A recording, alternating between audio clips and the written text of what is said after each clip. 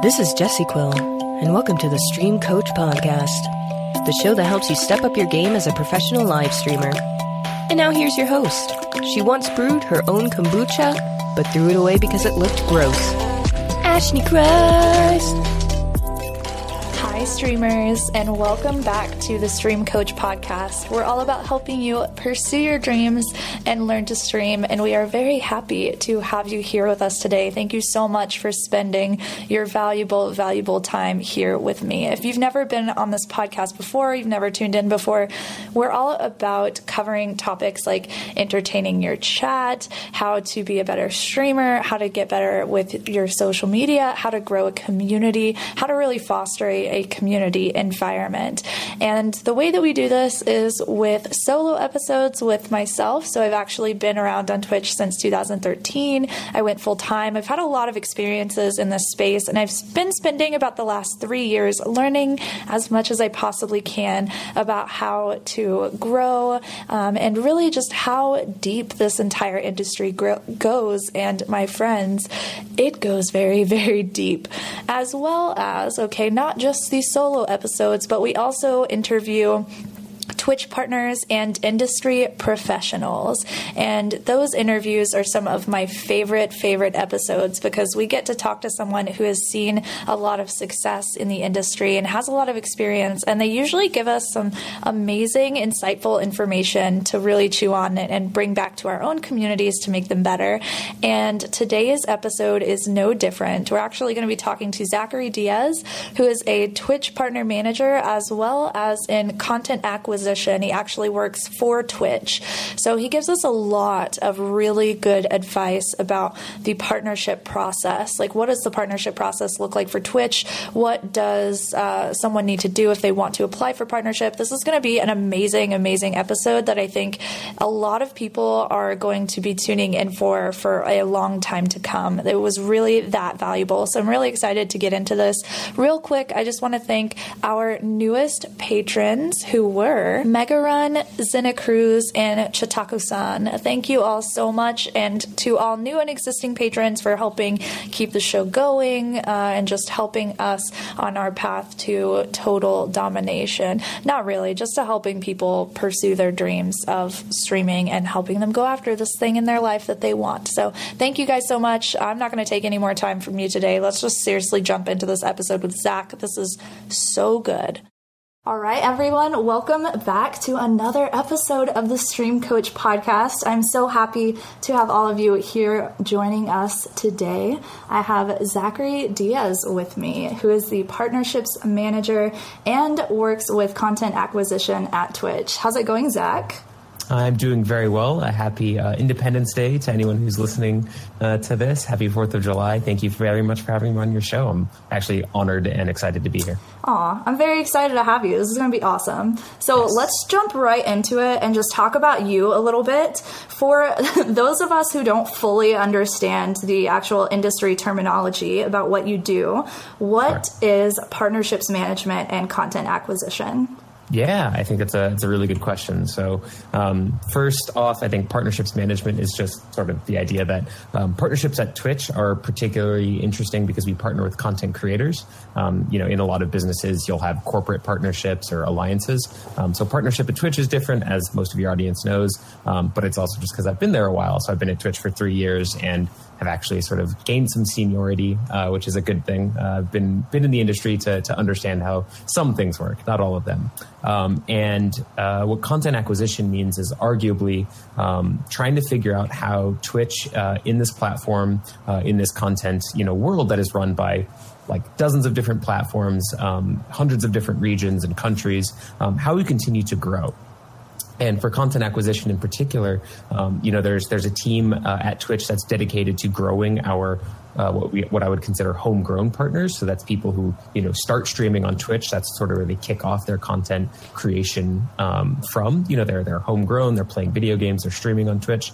Content acquisition is particularly tasked with trying to find creators who have homes on other platforms and have large audiences there and would like to, or we think would be good for Twitch. And so for some folks that can be, hey, you create non-gaming content elsewhere and you're thinking about breaking into the gaming gaming sphere. How do we sort of acquire you as a content creator? How do we bring you on board, make sure that you're set up for success? But as everyone has seen for the past 2 years, the non-gaming side of Twitch has been expanding extremely rapidly. And we had just talked about one sort of source of that, which is podcasts. It can be a lot of creative content. It can be this sort of IRL content that we're seeing pop up with people traveling the world. How do we make sure that those feel fostered and developed in a really authentic way? Because I think something that Twitch has done very well since the start is treating the gaming community with a lot of care in how it is being developed and sort of nurtured. And I would hope that we can continue to do that with every other non-gaming content category that we sort of select and grow and hope to see on the platform. I hope that was illuminating at least. Yeah. Not specific. No, absolutely. And it definitely speaks, I think, to your passion for Twitch and for the gaming community in general, and how passionate not only you, but Twitch in general is about the gaming community and other communities. Like, it's not just about gaming in this space anymore. So I think that that was perfect. Can you talk to us a little bit about what that content acquisition process looks like? Like, how do you find these people? What happens when you reach out? Yeah. It is like most things in this world, it's a two-way street. So the first way is that, people approach Twitch, content creators and production companies, management companies will approach Twitch all the time and say, hey, we have a YouTube channel that we think would be great for content on Twitch. How do we get set up?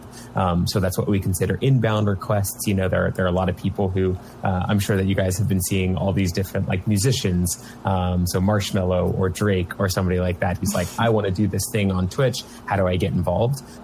That's really easy. It can be fascinating how those connections happen. I'm sure that you can imagine somebody just writes, like Jeff at Amazon.com. And then they're like, I want to stream on Twitch. And Jeff Bezos actually gets that email. Somebody forwards it over and we figure out how to handle it appropriately. Those inbound requests come to our sales teams, our marketing teams, and they sort of filter down to us. But what is more of my day to day is the sort of outbound request. And that means that, it's trying to both identify content creators and content categories that we think are large enough as a market opportunity, but also, going to be successful on Twitch. And I think we'll probably drill into what that means, later on in this episode. But we don't just sort of randomly pick big content creators. We want to have a philosophy and want to have a strategy about how we approach it. And that basically can mean, hey, that we've identified that creative is doing really well. We're seeing a lot of people interested in doing, this sort of cooking content on Twitch. We're seeing an interesting opportunity with the space and sponsorships and marketing. Can we get more food creators on the platform? So a really, at least popular example of this has been Binging with Babish. He actually has a really awesome YouTube channel that I think y'all should check out. I would sort of say that it is one of the most visually appealing like content sort of categories that I've ever seen. He just shoots really high quality and he's like a film editor. And he wanted to do Twitch. He wanted to figure out how live works. So we worked with him. We reached out, we got something set up and tried to, teach him about live streaming. Because as anyone knows, it can be so different than shooting and filming for, 4-8 hours a day and then editing it down into some content. So inbound and outbound. I have so many questions from that already. I'm like, how do I pick one? Because there's so much good. Okay, so first, can you tell us any categories that you think have seen solid growth recently that we might not know of or expect? Have you seen any positions for opportunities for smaller or newer creators? Ooh, that's a really good question. So we definitely have identified a couple of categories that are super successful. And I think that there's two different ways to think about it. One is what is, ideally fandom on Twitch, because Twitch is a place where you can share your passions no matter what it is. It obviously started with gaming, but that has progressed into so much more than that. So when we're identifying, I think something that maybe a lot of people are seeing right now is actually wrestling. It's been extremely successful on Twitch. And I don't expect that everyone is like shooting, wrestling content in their backyard, but you could have a talk show about wrestling, or you could be talking about this week's matches that you saw on the WWE or whatever. You want to have a weekly show about that. Wrestling is a really tight-knit community. There's such a diverse range of content, whether you're talking about, wrestling in Mexico and the luchadors, or you're talking about Japan. I think CEO just had some crazy wrestling event where it was fighting games crossed over with wrestling. And then another, so that's like one, sort of place where we're finding passion. And that can be, you can swap that in with arguably like any number of content categories. That could be automotive, right? People love their cars, and trying to figure out how do you talk about cars live on Twitch is really interesting. We have a couple of creators that are coming over, testing it out, trying to figure out what their audiences want in live content versus post-produced content. Because obviously, you can go search out 100 different channels on YouTube or on Facebook, wherever it might be, that do like really high quality post-produced interviews with designers and engineers for a new car that's coming out. But what does it mean when you're doing it live? And then the flip side is going to be, how does somebody who wants to come to Twitch but can do this sort of live and long form content really want to work on Twitch? Because that's where we say we don't even know all of the content categories that will work on Twitch. I think a really popular example is the sort of beauty space, in that we have a lot of creators who are homegrown who have expanded into doing like body paint, and now they're doing beauty content on Twitch, where they're doing like makeup tutorials and sort of understanding what that looks like in a live fashion. And there's a really big question that I had, which was, I'm not a primary consumer of like beauty content anywhere else, but even I would sort of assume that doing that live is probably not the right medium, because you want this to be picture perfect. You want to make sure that every shot looks exactly how you want it to do or want it to be. And that's probably not fit for live. But how do we get that to work on Twitch? What kind of content is interesting? So when I meet with like a beauty creator who's really popular on YouTube, I'm always pitching this idea of, you guys do like haul videos, right? How does that work? Would you be interested in doing that live?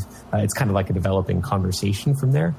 So those are just like two examples of places where we think we can either work with the content creator to develop that category and bring one over, or we already just see fandoms that are like clearly Twitch adjacent and would be successful. Mm-hmm. I love that. And I love that you're really going to these other platforms to try and make this work. I've had a lot of people that have talked to me about like wrestling content or making content about cars myself. So for all of those of you that have reached out about that, get on it, because it's obviously important, right? People are passionate about it. Don't stop there. We constantly get that question of like, well, what's popular on Twitch, what's working, or what's upcoming, and I will tell you, one of the most interesting parts about this is if you'd asked somebody, maybe 7 or 8 years ago, that same question, I really doubt any of them would have said gaming, and look at where it is today. Mm-hmm. So just because it's not popular on Twitch doesn't mean it's not a good choice. There's actually this huge thing in, economics and business in general. It's the first mover advantage. So if you can be the first person to bring automotive content to Twitch, you will be, a sort of de facto market leader, and you can kind of cultivate that community that exists here, that exists elsewhere. Yeah, exactly. I love that. That's huge, huge advice for sure. So I want to go back to something that you mentioned whenever you reach out to YouTubers, okay, yes. To get them onto Twitch, and you talked about Babish specifically, and how you kind of talked to him about the differences between YouTube content and between Twitch content. So can you explain to us what those differences are? Sure. I'll try to do it in the most generic sense possible, and not explicitly to just one content category. But I think I look at YouTube content or VOD content is what I'll say, because VOD is kind of how we look at it. It doesn't mean it's just YouTube. People do VOD content on Facebook, on Twitch, kind of anywhere, on Twitter, Instagram now. The idea is that like VOD content is both it tends to be highly produced and short form. And then from there, it is usually like quick edits, and there's a particular style to it. across at least most of the genres. I know that's very generic and you can find 100 examples to prove me wrong, but for the most part. So one of the things is a lot of YouTubers kind of look at Twitch and they think that, oh, I've found success with my content category on my VOD, series. I just got to do that live and it'll be fine. And that's generally not the case. For gaming, it's obviously a lot easier because you can just stream all of your content and then edit it down for your YouTube video. But looking at something that is really highly produced and edited, there's a lot of downtime. There's a lot of periods in which you're not able to interact with the chat. You can't focus on the things that are really important, like calling out people who are supporting your channel, subscribers, people who are cheering with bits, even doing follower notifications. So when I'm talking with somebody like Benjamin Babish and we try and pitch, hey, come to your content on Twitch, there are three main sort of focus points of it has to be interesting to you live. If you don't think your content is going to work live, that's, Twitch is probably not the right place for this content. It should be long form. So, I'm really curious as to where everyone else feels about this, but I would say that a stream length of less than 2 hours is probably not going to be successful on Twitch. Once again, you can probably find a dozen different examples that'll prove me wrong. But even for something like a podcast that's really highly produced, it's got a guest, you need 15-minute intro, 15-minute outro, and like 90 minutes of content. That's 2 hours, and that's still kind of cutting it close for like a weekly show. And then from there is it has to be interactive and engaging. And that just means that you can't treat it like a set and forget content category. I think that anyone who wants to be successful on Twitch has some form of engagement with chat and with their community. And once again, if your content category is you doing extreme, tricks and things off of your bike, that's fine, but you have to build into that content some way to interact with the chat and with the community, thank people for supporting you. So those kind of things can be so different from VOD content and from edited content that it's really hard for some people to both change that, but also if you already have a successful content production pipeline, how do you find, 4, 8, 10 hours in a day, a week, to add this in? So it's a lot of trying to figure out what makes sense. How much are you going to invest in Twitch? How much of that can be double dipped into content for YouTube? All of that stuff. It like kind of opens up 100 different branches on this tree of content production. Yeah, there's so many possibilities, right? Yeah. And I feel like that's what's so exciting about content creation is the industry is always developing. It's always evolving. It's always becoming different, and we're pulling more and more people into this space. So I think that it's super exciting, and it just is a testament to how powerful that relationships are, right? Yes. Like that engagement factor. So how do streamers engage their audience? What's the best way that you've seen? That is a tough question. Not in that like there isn't an answer. Right. Once again, I think it comes down to the community that you have. Obviously, there are going to be some folks who are so massive that have such a large community that can be really hard to engage on an individual level. And for an obvious concrete example that everyone can sort of look at right now, it's Ninja. Just as a homegrown content creator, he has so many audience members, so many community members. He can't even audibly thank and interact with every person who subscribes or cheers in his channel. But he's found a way to engage with them. He constantly is engaging with chat. You don't have to read every message. You don't have to interact and respond to every message. But that way of kind of getting what are the last 10 messages, the last 20 messages in your chat been about? Is there a common theme? Can you sort of address multiple ones at once? So that's really important. And then I think it's also trying to figure out how does, especially if you're coming from off-platform to Twitch, what is it that your audience really wants from you as a sort of interactive content category? So one of the things that we often tell people is for the most part, if you don't know what you want to do on Twitch yet, I think that, like you said, the content is always evolving. So what you come to Twitch with today might be very different in 2 weeks, let alone 2 months or 2 years. But some people literally can just basically be a behind the scenes, ask me anything. And if you can respond and interact and answer questions and, preview upcoming content, that might be more than enough. That might be, what it is that your audience is looking for. Because if you have a dedicated audience that has been watching you for, some of these people have had, VOD channels for 5 years, 8 years, 10 years on YouTube or elsewhere. Just the chance to have them like recognize your name and be like, I've seen you comment on my videos. Now I get to chat with you live. That will blow people's minds. We've seen that time and time again. And if you can recreate that and sort of cultivate what I think the most important word is like authentic, people can easily pick up when it's like produced and inauthentic and sort of manipulated. If you can come over with a really authentic attitude about engaging and sort of interacting with your audience, that's going to be successful. And then there's like the complete opposite side of that, which is how do you sort of engage with the audience and convert them from your platforms, which maybe that's what you were asking. So I apologize if I went down the wrong thread, but converting an audience is particularly important as well, trying to figure out how do you do that. I think that's a asterisk that I don't have all the answers to. But how do you bring an audience over from YouTube, from Instagram, from Twitter, from Facebook? They all have their own sort of appropriate methods. Yeah, absolutely. What would you say that if someone is smaller and they struggle with like 0 to 3 people and their chat just never moves, what kind of advice would you give them to engage and get people talking? Yeah, that's a really good question. So if you have not many people in your chat, whether it's 0 people and there's nobody to chat, or everybody's had that experience where they're streaming and they've got 50, 100, multiple hundreds of people, and the chat seems slower than you'd want. I think one of the things that we sort of suggest is you can ask questions of your chat and get a conversation going.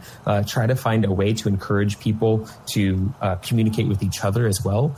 You are not the only one who has like a call and response interaction with your audience. There are people like mods who you can sort of designate as, hey, if the chat gets a little bit slower, how can you prompt them to sort of give an open-ended question to chat, ask for people's opinion, try and figure out ways to sort of inspire that communication, because you almost get to treat it like you're a late night host. It is, as much as it's your responsibility to entertain with the content that you're creating, whether it's gaming, you're cooking, you're dancing, whatever you might be doing, you also have this duty to be a steward for your chat and provide a community that's welcoming to that. And some people are much more comfortable with it being a little bit slower. They know how to navigate around that. But if you don't, literally just come up with a list of like 100 questions, and every time you think it's slowing down a little bit, like throw one of those open-ended questions out there to get people's opinion, get them talking, and then you should be the one to sort of like slowly pull that rope in and get them back to engaging. That's perfect. I love that so much. I really like the thought of just writing down a list of questions and like sticking a sticky note on your monitor. And anytime you're like, because I've been there, right? Like we all have at some point. We've all had 0 people watching our stuff, and we've been contributing and nothing's really, right? Like nothing's really happened, and that's normal. Yep. And it's something that we all kind of have to get through at our own pace. So one of the best ways is not like, don't get anxiety about it, right? Like don't let it get inside your head and freak you out. Instead, have a backup plan. When that does happen, what do I do? Right? Like have a course of action for you to take whenever that comes up. So that's exactly right. And I would say that doesn't even just apply to chat. That should apply to the dozens of different things that can go not perfect in your stream. Yeah. Whether it's your first time streaming or, you are a veteran, technical issues, you might have lag, you might have, all these sorts of things. Just have a backup plan, maybe a second backup plan too, just in case. It's very important. Yeah, absolutely. I love that. So let's go back a little bit to because you mentioned YouTube, and I'm a big believer in how important it is to kind of diversify not only like your content and like income and all of that, of course, but your platforms that you exist on. And there's this thing that YouTube implemented recently. Okay, they implemented premieres. Yes. All right. And I'm a little unsure of what the value of a premiere actually is. I know like it came out on Twitch, right? And then we see it over on YouTube. So obviously you guys know that this is valuable for some reason. So what is that reason? I'm going to take a bit out of my comfort zone and talk about sort of product development. So I'm not a product manager. I'm not an engineer by any means. But when you're trying to come up with a sort of a new product, it actually typically does not start from saying I want to build this thing. It comes from I want to solve this problem. And for Twitch, when we decided to, start working on premieres, it was how do we solve the problem of not everybody can be live 24/7, or not everybody wants to be live 24/7. There is a world in which there are lots of Twitch, core Twitch creators who have grown up here, who have developed their entire audience and community, but also want to do that VOD content. They want to edit and produce content. How do we make Twitch a welcoming platform for that content? But not just, basically like we've had uploads for a while. How do we bring a new experience to that? Because what does Twitch do well?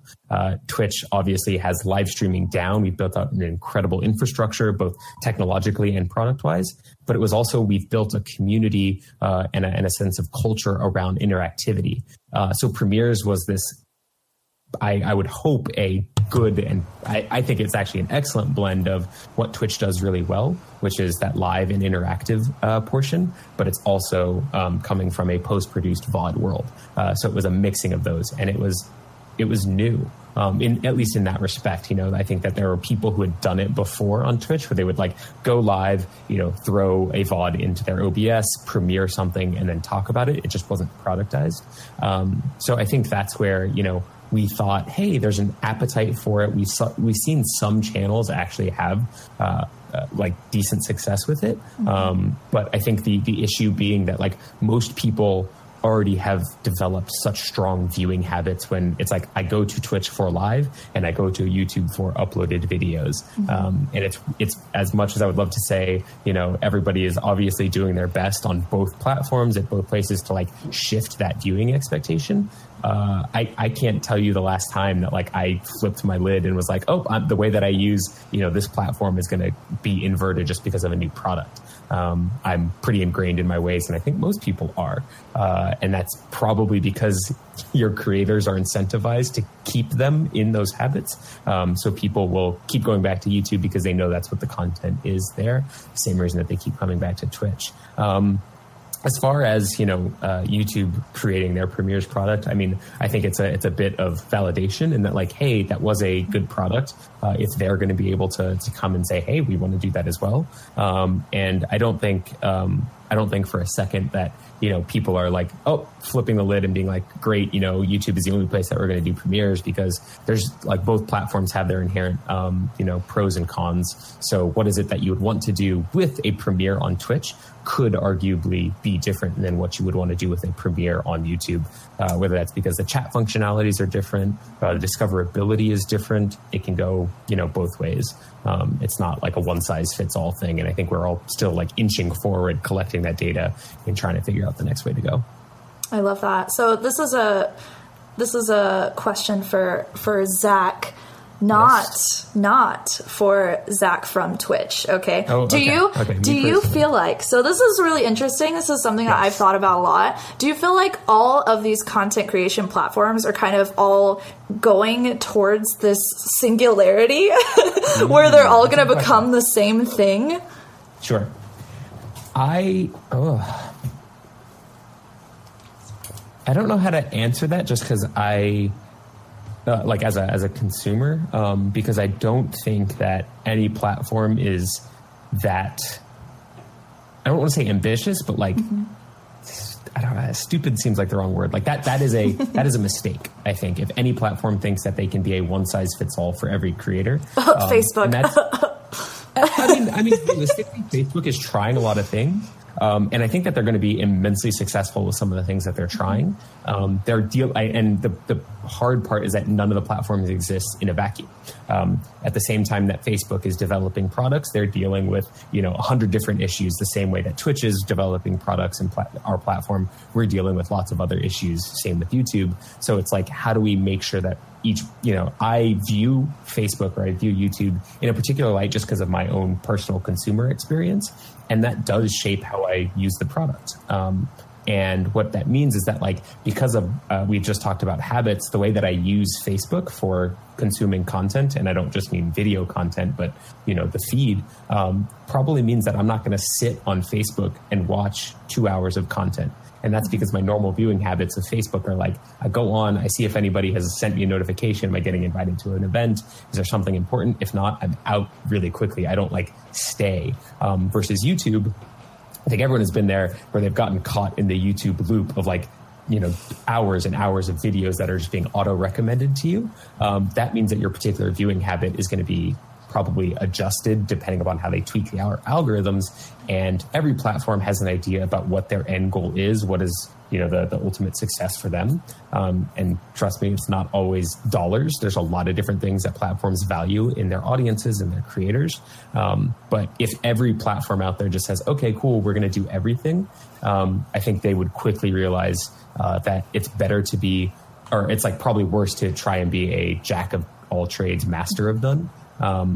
But you have to be good at one thing first. So you have to display your competency and build up that trust with the audience. So I think every platform has that. Like, I know what I go to Snapchat or Instagram for versus what I go to YouTube for. And why not try and expand that? Because, hey, Instagram is not a web platform. They're trying to figure out how do people consume long form video content on mobile. That's what they're really good at. So what does that look like in 2018? What does that look like in 2020? I think it's interesting. Yeah, it's so interesting to see just all of these new opportunities for content creation from every single platform. Instagram has been killing it lately. I think that they're doing a lot of very interesting things. And I think that one of the really great things is that not just in the sense of the platforms, but any product differentiation is, even if you want to consider it competition, it spurs innovation within the sort of ecosystem. And that's good for, consumers. That's good for audiences. That's good for creators, because we should be doing what's right for both of those sides. I love that. And I love too that you mentioned earlier, not every platform is solely focused on the financial and like monetary value of what they can receive from their creators. I feel like we see a lot of times like, insert platform here. They're just doing this for the money. That's all they care about. But yeah. I mean, with it's I can't talk to any specific examples at Twitch or other platforms, but the idea is like you can very easily see any platform making very different decisions about how the product is used if the only thing that they cared about is dollars. One of the things that I think is super important is that at the end of the day, it's very expensive to run a platform, like just technologically. I bet people would be kind of astounded if they knew how much it costs YouTube to store, they do something insane, like 5 years of video uploaded every minute or something, right? Yeah. That's insanely expensive to run and to pay all those engineers. But the same thing can be said of Twitch and live video. The same thing can be said of, Facebook and their enormous data stream. So it has to make business sense. Otherwise, guess what? The day that it is no longer fiscally sensible, we shut down, and that's, painful for all creators, or YouTube disappears. That is not a good thing. So as much as I wish everything could be free and easily accessible, at the end of the day, you got to pay engineers, you got to pay tech costs, all that stuff. Yeah. And something that I think gets taken for granted is the fact that we get to live stream and upload video content as much as we want for free. Right. That's crazy. It's fascinating because, I think even when YouTube being one of the first video platforms to sort of test out that model of anybody can upload content and you can watch it as much as you want, was sort of the de facto, okay, this is how the industry is going to shape up. You've seen some counter examples to that where you have this sort of paywalled or walled garden platform. So Go90, really famous example that unfortunately just shut down, but it's premium content that you have to pay access to. It's, I don't think, or Netflix, I think is the idea is you could create a Netflix quality show and upload it to YouTube. I don't know if anybody has $1 billion laying around for a budget on a Game of Thrones, an HBO style show. But it's very interesting that that is the model that the companies and tech startups have chosen, and what that means is that we have to find some way to monetize that makes sense for audiences and creators alike. That's amazing. I love it. So let's jump into the actual partnerships side of this. So we talked a little bit about content acquisition. Yeah, let's get into what probably most people are waiting for during this conversation, right? This is warming me up. You were to give me that. Well, I try. Okay, I try. So let's just start like very general. What kinds of things does Twitch specifically look for in partners? Sure. So I think there are now. I want to honest in that I do not work content evaluation team. So what somebody is looking for in a partnership application, I can't speak to explicitly, but I think I can speak to a lot of generalizations as somebody who acquires partners and works with partners on a regular basis. So I think there are, a dozen different things that anyone would say are pretty obvious. It's like, somebody who's a partner obviously has to make sense in terms of engagement numbers. And that's a pretty open-ended sort of maybe a little bit more opaque than people would hope for metric. But it's the idea that do you have enough viewers? Do you have enough engagement? Do you have a sustained community that would make you a successful business partner of Twitch? At the end of the day is that, we want you to be successful. We want you to start earning revenue from your channel in a way that means you can put more time and reinvest some of those resources into your channel. And we introduced the affiliate program that really helped put another rung on that ladder to partnership. But ideally, we'd hope that once we invite you to become a partner, you really have that engagement number from a viewership, from a chat activity, perspective to actually be successful in multiple different lights. Then once that sort of bar is met, I kind of equate it to applying to colleges, where it's like that might be your GPA or your SATs, but then you also get to write the essay, right? And that is everything else about your channel that doesn't come across in data analytics or in statistics. Is what else do you bring to Twitch that no other partner at this moment is, or what is so unique about your channel, your community, that would make it a valuable partner for Twitch? So for some folks that can be, hey, I focus on charity and nonprofit initiatives, and I've raised $100,000 for St. Jude this year. Not that number is more or less important if it's like I've raised $100 or $1 million, but that's not something that I can just look up on your dashboard.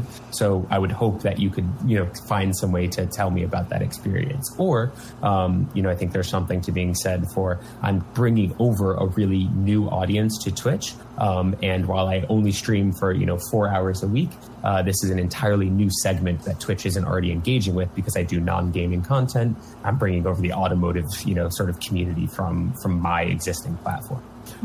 So understanding that there's like a little bit of depth that you can give in your application.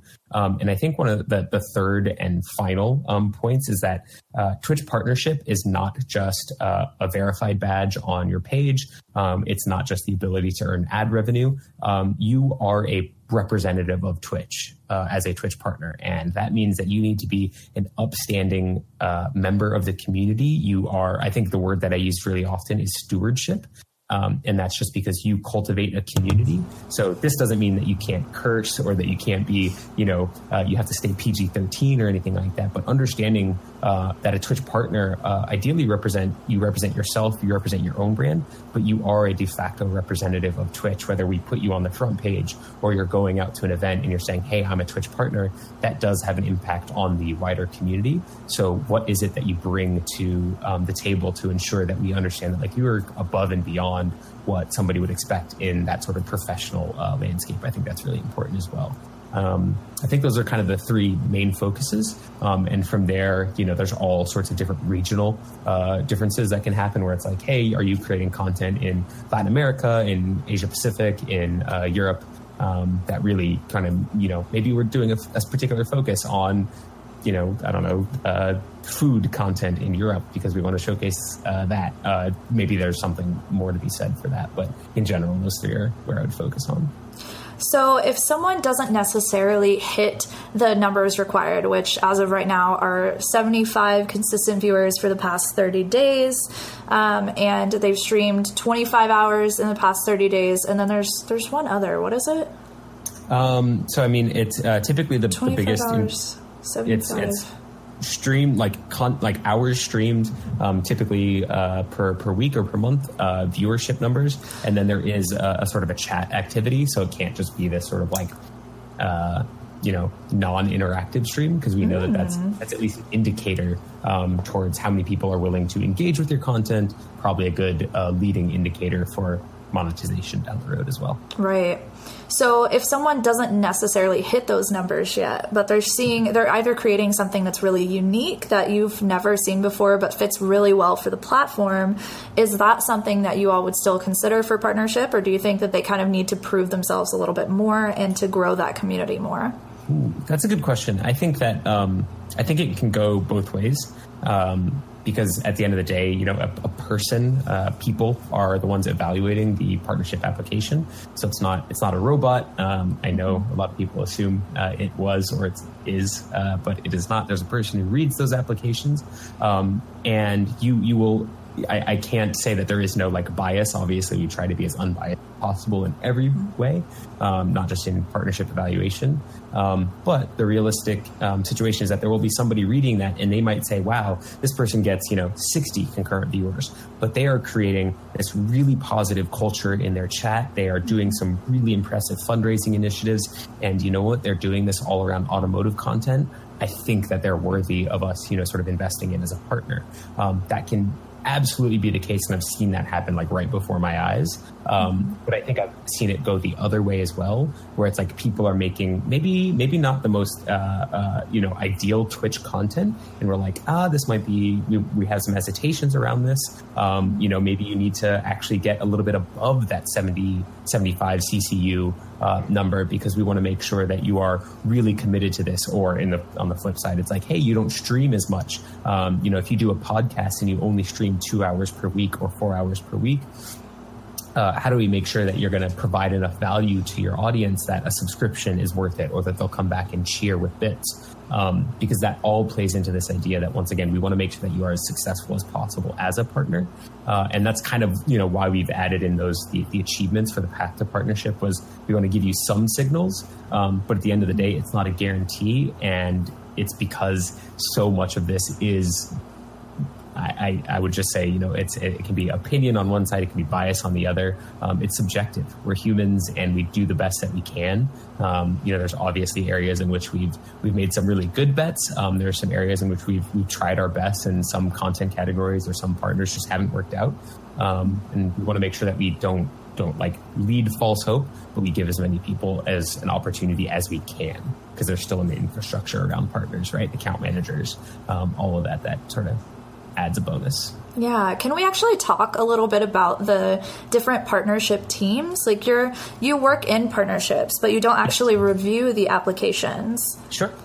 So there's in, I would say, North America, there's this core development team, which is everybody from onboarding and content evaluation. So actually, before I was in content acquisition, I did onboarding for Twitch partners, which is once you're accepted into the program by somebody who evaluated your application, you get passed on to what is now someone else, and they sort of get you set up on the back end, right? We flip all the correct switches. We make sure that you are turned into either from a normal user to a partner, affiliate to partner, because there's still some process around that. But there's also making sure you're set up with all the help articles. From there, you kind of grow as a Twitch partner. And I know that there's some questions a little bit later on about what you do once that door is opened. But we want to make sure that you're growing, you have access to all these new tools. And then there are account managers. So these are people who kind of exist to help you grow, be there as a sort of a voice of Twitch to make sure that you have all the opportunities, all the access to assistance and support that you need, because there's a priority support queue for Twitch partners, as opposed to regular affiliates or users. And then from there, it can be, so an account manager can be as sort of generic as, hey, hey, you're a variety streamer on Twitch, to, we've had account managers who only focused on speed running or only focused on CSGO, because we know each of those communities can be so nuanced and niche that they really need somebody who understands the community, understands that sort of perspective really, really well. And then from there, obviously, there's a huge infrastructure team around making sure that, are we building out the right products? Are we doing things that kind of give the voice to partners internally? Because Twitch is now, it's a couple thousand employees, I think. And I think one of the things is that partners are obviously the sort of highest tier of creator that we have, but they're not the only users. So how do we make sure that their voice is heard internally? How do we make sure that they're presented well? And then beyond that, that gets sort of expanded into regions as well. So as much as that was all about North America and English-speaking North America specifically, so, the US and Canada, what happens when you are in Mexico and you speak Spanish, or you're in Brazil and you speak Portuguese, you're in Japan, you speak Japanese? We need to provide all of that infrastructure and assistance and guidance as a partner as well. So we have wonderful, wonderful teams based out of Europe for EMEA. We have a team in LATAM for America. We have a team out in APAC for all of Asia Pacific. And they are, I'm just going to take a moment to separate all of this and just say thank you to all of our partnerships people all around the world, because they are champions. They are people who represent and do some incredible things. They are building out communities in regions where, that support is incredibly needed.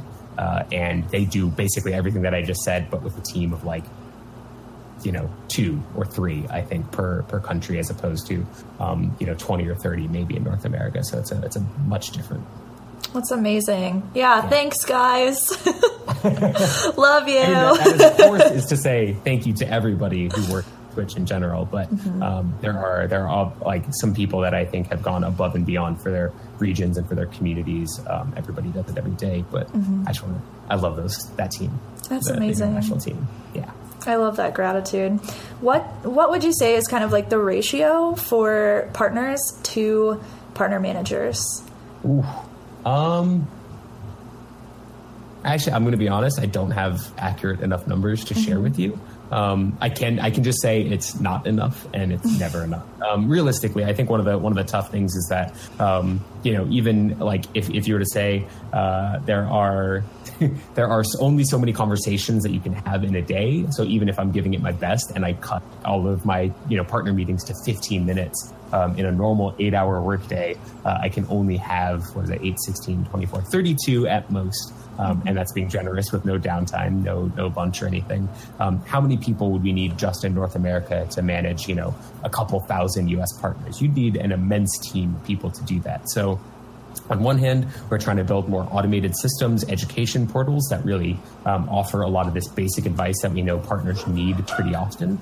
But we're also trying to figure out what it means when you need a little bit more nuanced and accurate maybe issue-specific assistance or guidance. That means that a help article won't help you. But at the end of the day, that's always, I don't want to say it's like a cat and mouse game, because it's not adversarial.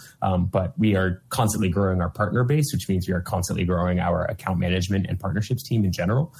So at no matter what, one end is going to be unbalanced, and I'll just totally be honest. We can always be doing better, and I think we are. Day to day, we are improving that sort of communication, that effectiveness constantly. But the ratio isn't where I would want it. I'll say that. But then again, I don't have to deal with hiring and recruiting and training all of these people. So it's a tough challenge. Yeah, definitely. That's very unique. So. Let's talk about just kind of reverse engineering this idea of the things that you all look for in Twitch partners and people that have already been partnered. So if someone has that as a goal in their future, what kinds of things should they be doing at these different viewership levels? So say they have 10 viewers or 30 or 50 or 75, what kinds of things do these people need to be focusing on? Yeah, it's a really good question. So I think until you've hit that sort of bar of you've hit, the path to partnership achievement for viewership of 75 viewers. That should be your number one goal, is to increase your average viewership. And I know that is that can seem like a Sisyphean task. You're constantly pushing for it, and it doesn't seem to be coming. But I can tell you from my own experience and from seeing hundreds, if not thousands of partners, grow from not being a partner to a partner, is that it can take 3 years, it can take 3 months, it can take 3 weeks. Everybody's on a different schedule. But realistically, the thing is that, by having that verified badge on your page, having the sub button, having the ability to run ads does not mean that you will be successful. It really is a bar that we set because we know that once you've hit that number, you have the best chance to succeed and continue to grow on the platform. So I would just sort of put that as point number one. Once you've gotten up to that idea of 50, 60 viewers and you're like really close, I think it's time to sort of bring out the big guns and figure out what is it that you can do that would set you apart. Either if you know that you want to apply for partnership now, and because you've hit the achievement, maybe your numbers aren't perfect or not exactly where you want them to be. So are you doing anything in a month that will really highlight the sort of special content on your channel or the special thing about your community? But it can also be what have you not done in your channel that really does elevate some people. So for some folks, that's doing charity drives. For some folks, that's playing a new game from start to finish, collaborating with another channel who's a little bit bigger, who has a different community that can increase your sort of unique viewership on your channel or increase your average chat activity. There are so many things that I think really do set apart a channel and can really be impactful in that way. And once you've hit that 50 or 60 number, that's where you're going to see people who one of the most interesting things to me is viewer habits. We were just talking about those. I actually specifically, if I am bored, I'm done with work, and I'm looking for content on Twitch, and maybe I'm nobody I sub to is online or nobody I follow is online, which never happens. But if I'm looking for something new, I actually look below the partnership threshold. So I go to viewers where they're maybe sitting in that 70 to 30 range. I go, everywhere, because that's specifically where I know people are going to be thinking their brain is going to that place of, I want to do something that's so special, that's so unique, and make every single new viewer stick around for another hour, come back tomorrow. And that's where I think the creativity really starts flowing. So what are you doing for that viewer who comes in, whether you're being hosted or rated by another channel, or you're streaming on a stream team and, somebody discovers you through that panel? What is it that you're doing to capture that person? I know that is also vague enough to be frustrating and it's not prescriptive. But realistically, if you're looking to me for exact content ideas, I am the worst person to ask because I am just one person. I am not the hundreds of thousands of millions of people out there who would be discovering your channel. And I think that something I wanted to say earlier, but if anybody comes into your channel and tells you you should be doing this with your content, or they're predicting the future of content, don't listen to them. If somebody could do that, they would probably be more rich and not have enough time to be a chatter in Twitch chat. It's really interesting, but kind of keep yourself quick and spry and nimble, and make sure that every single person that discovers you could be a follower, could be a sub, could be a community regular, and converting them is super important. Do you feel like that changes after partnership? No, I think it only gets harder. It's really funny. I know a lot of people very on point with this sort of trope in that, once you make Twitch partnership, it's actually not the end of a journey. It's just the beginning. It's the next stage. It opens a new door. Realistically, what that means now is that you have, you have this awesome endorsement from Twitch as a platform, but it is by no means a guarantee. It is by no means a sort of predictor of success. And arguably, you might have some people who say, okay, cool, now this person is a partner. They're not going to have enough time for me as a viewer. I'm going to go find somebody who's a little bit different, whose chat is more. So I think that there's, you now have this sort of obligation to maintain the community and the culture that you've spent however many streams cultivating for your history, and how do you make sure that continues on into the future? But now you do have something which is Twitch partnership, which can open up so many doors for continuing to grow and network. whether that's looking to sponsorship and marketing opportunities that are only available to Twitch partners, Twitch events like PAXs or E3s or Comic Cons where we do special events for partners. And then I think it's also trying to figure out what is it that you want your partner brand to be, because at that point it literally has opened up this door. And I think a really good vision is like choice paralysis. Is now you have new products, new tools, new challenges ahead of you. What do you do? It can be really easy to be like, well, I made it, and maybe that drive isn't there anymore. Because I've done that, in my life. I graduated from college and I was like, cool, I did this. I got my diploma. What do I want to do with my life? I don't know. I'm done. And momentum is super important. So how do you keep that going? It's super hard. Like I wouldn't even begin to say that there's one size fits all. It's almost like some people know that they need to keep the momentum going, and so their version of keeping that going is streaming just more and more and more and more, to the point where they're just streaming all the time, their entire life. Yeah, which is that's a tough one. I know that in particular in terms of safety.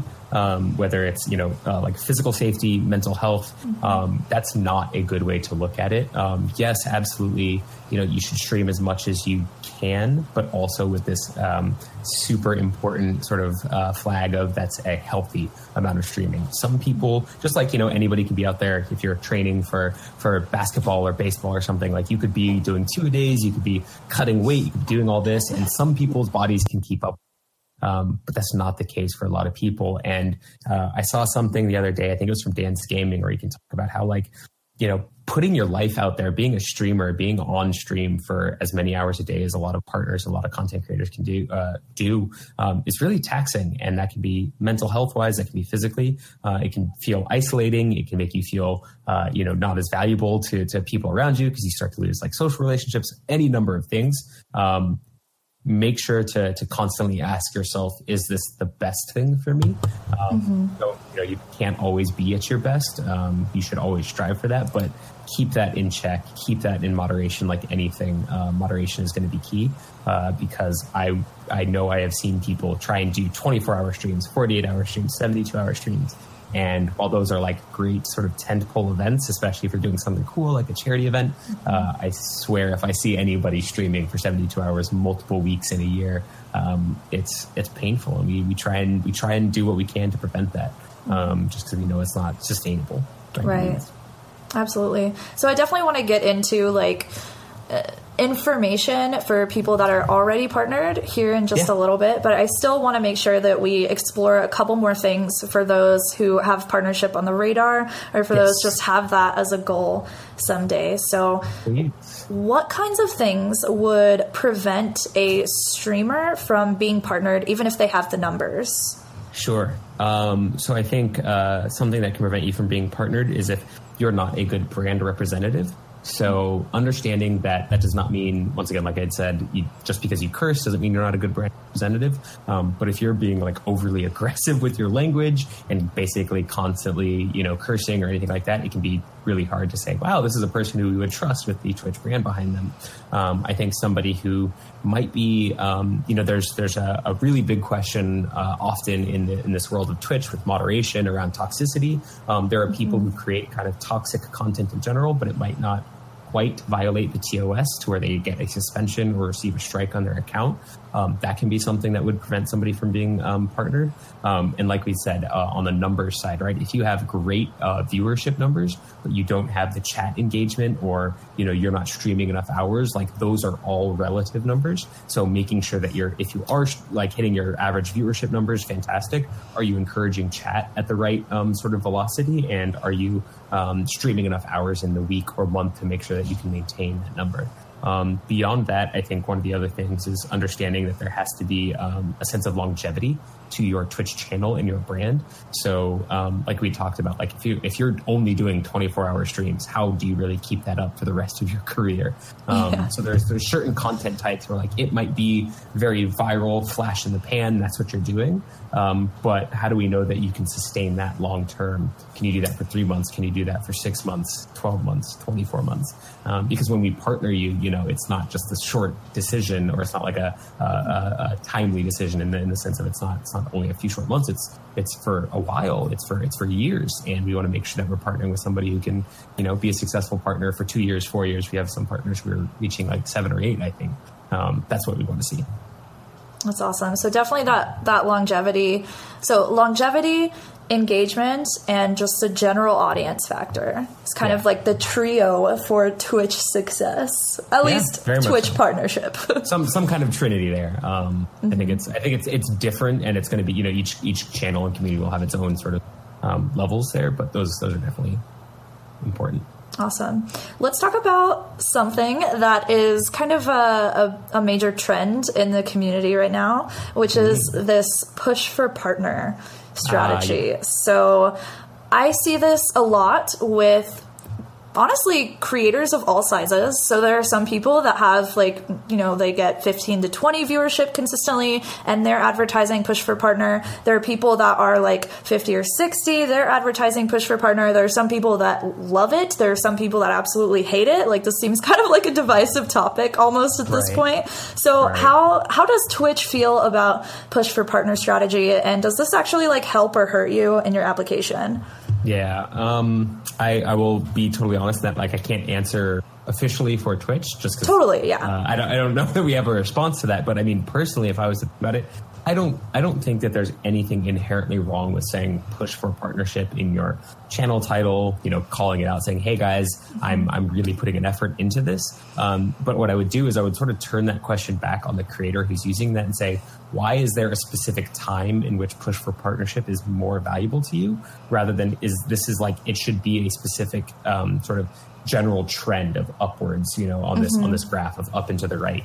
Because if you're doing a push for partnership, when does that end? Because if your strategy around growing and engaging and retaining an audience is just centered around this push for partnership, it's going to end at some point. That seems to be a phase. And that, once again, that can be okay. You go all out, you blitz for, the month of June or July, and you're saying, I want to get my partnership, I'm going to level out for a little bit and then sort of re-engage. But understand that that is a signal to your community that, hey, am I just part of this statistic? Am I part of this particular plan? As opposed to, wow, they are streaming and they are really growing, and every single person who joins the channel gets engaged with in chat in a meaningful way. That is a push for partnership.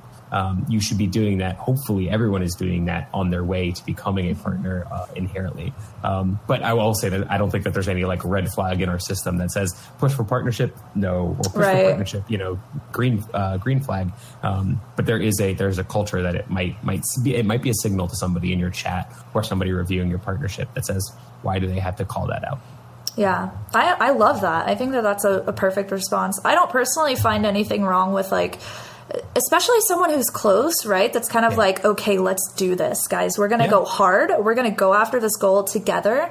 Using that kind of, because that's just another goal along the way, right? It's not just like you've said, it's not the end all be all. Growth doesn't stop whenever you become a partner. You don't stop trying after partnership, but definitely kind of mobilizing your community to achieve a goal together isn't wrong, right? It's not a bad thing to do. And I've seen a lot of people that have been, lower viewership that obviously have been doing pushes for partner and have it in their stream title, and it feels like they're focusing on the wrong thing. They're using that push for partner as a way to say hey, I have this goal and I want you guys to be here so that we can reach this goal, instead of actually doing the effort and the work to make people feel strong emotions when they come into their channel. Are they being entertaining? Are they inspiring? Or are they educating? What are they doing that's making people want to actually stay around? So I think that's a perfect way to sum it up. It's not completely wrong, but it's also not the way that you grow. That's not a great sustainable growth pattern. You will find examples of people that it's been successful for and with, and no sort of ill will towards them. But I think a lot of people would be, it would be beneficial if they just sort of ask, why am I doing that, and commoditizing my audience, turning them into just a vehicle to get partnership, as opposed to, what am I building with this? Right, exactly. I love that. So let's say that someone is close to partnership and they're at, 50 or 60, maybe consistent viewers. What kinds of things do you recommend or that you've seen work in the past for other people that just needed like a little bit of extra, that thing that you said earlier, they just need to find a way to stand out, to diversify themselves from the crowd?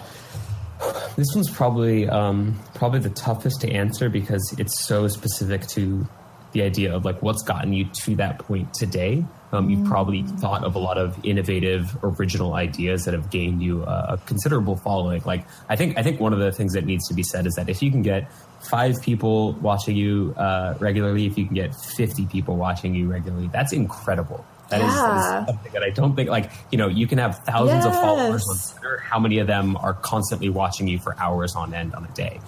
So there's already something that you're doing that is magical, super successful with the audience and community that you've developed. So for a lot of people, I think it would be, have you reached out to everyone else in your network, in your community that is also a content creator or has a community themselves?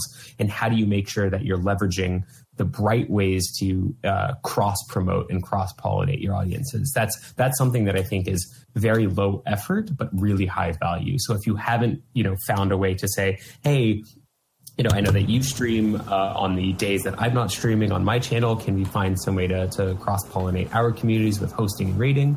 I think that's super important. But then there's also specific activities that I think have been super successful, whether it's like doing a fundraiser drive that can drive in a lot of attention because you know that you can rely on people's goodwill to sort of retweet or share on other social platforms your channel saying, hey, Zach is streaming. He's raising money for St. Jude. He just needs a couple more people to join his channel because once he hits 70 viewers, he's gonna do a scare-a-thon or something like that. Like thinking of ways of getting to your goal but without it being like so plainly just about reaching that viewership number. It's like because there's another end to it, you want to welcome more people into your community.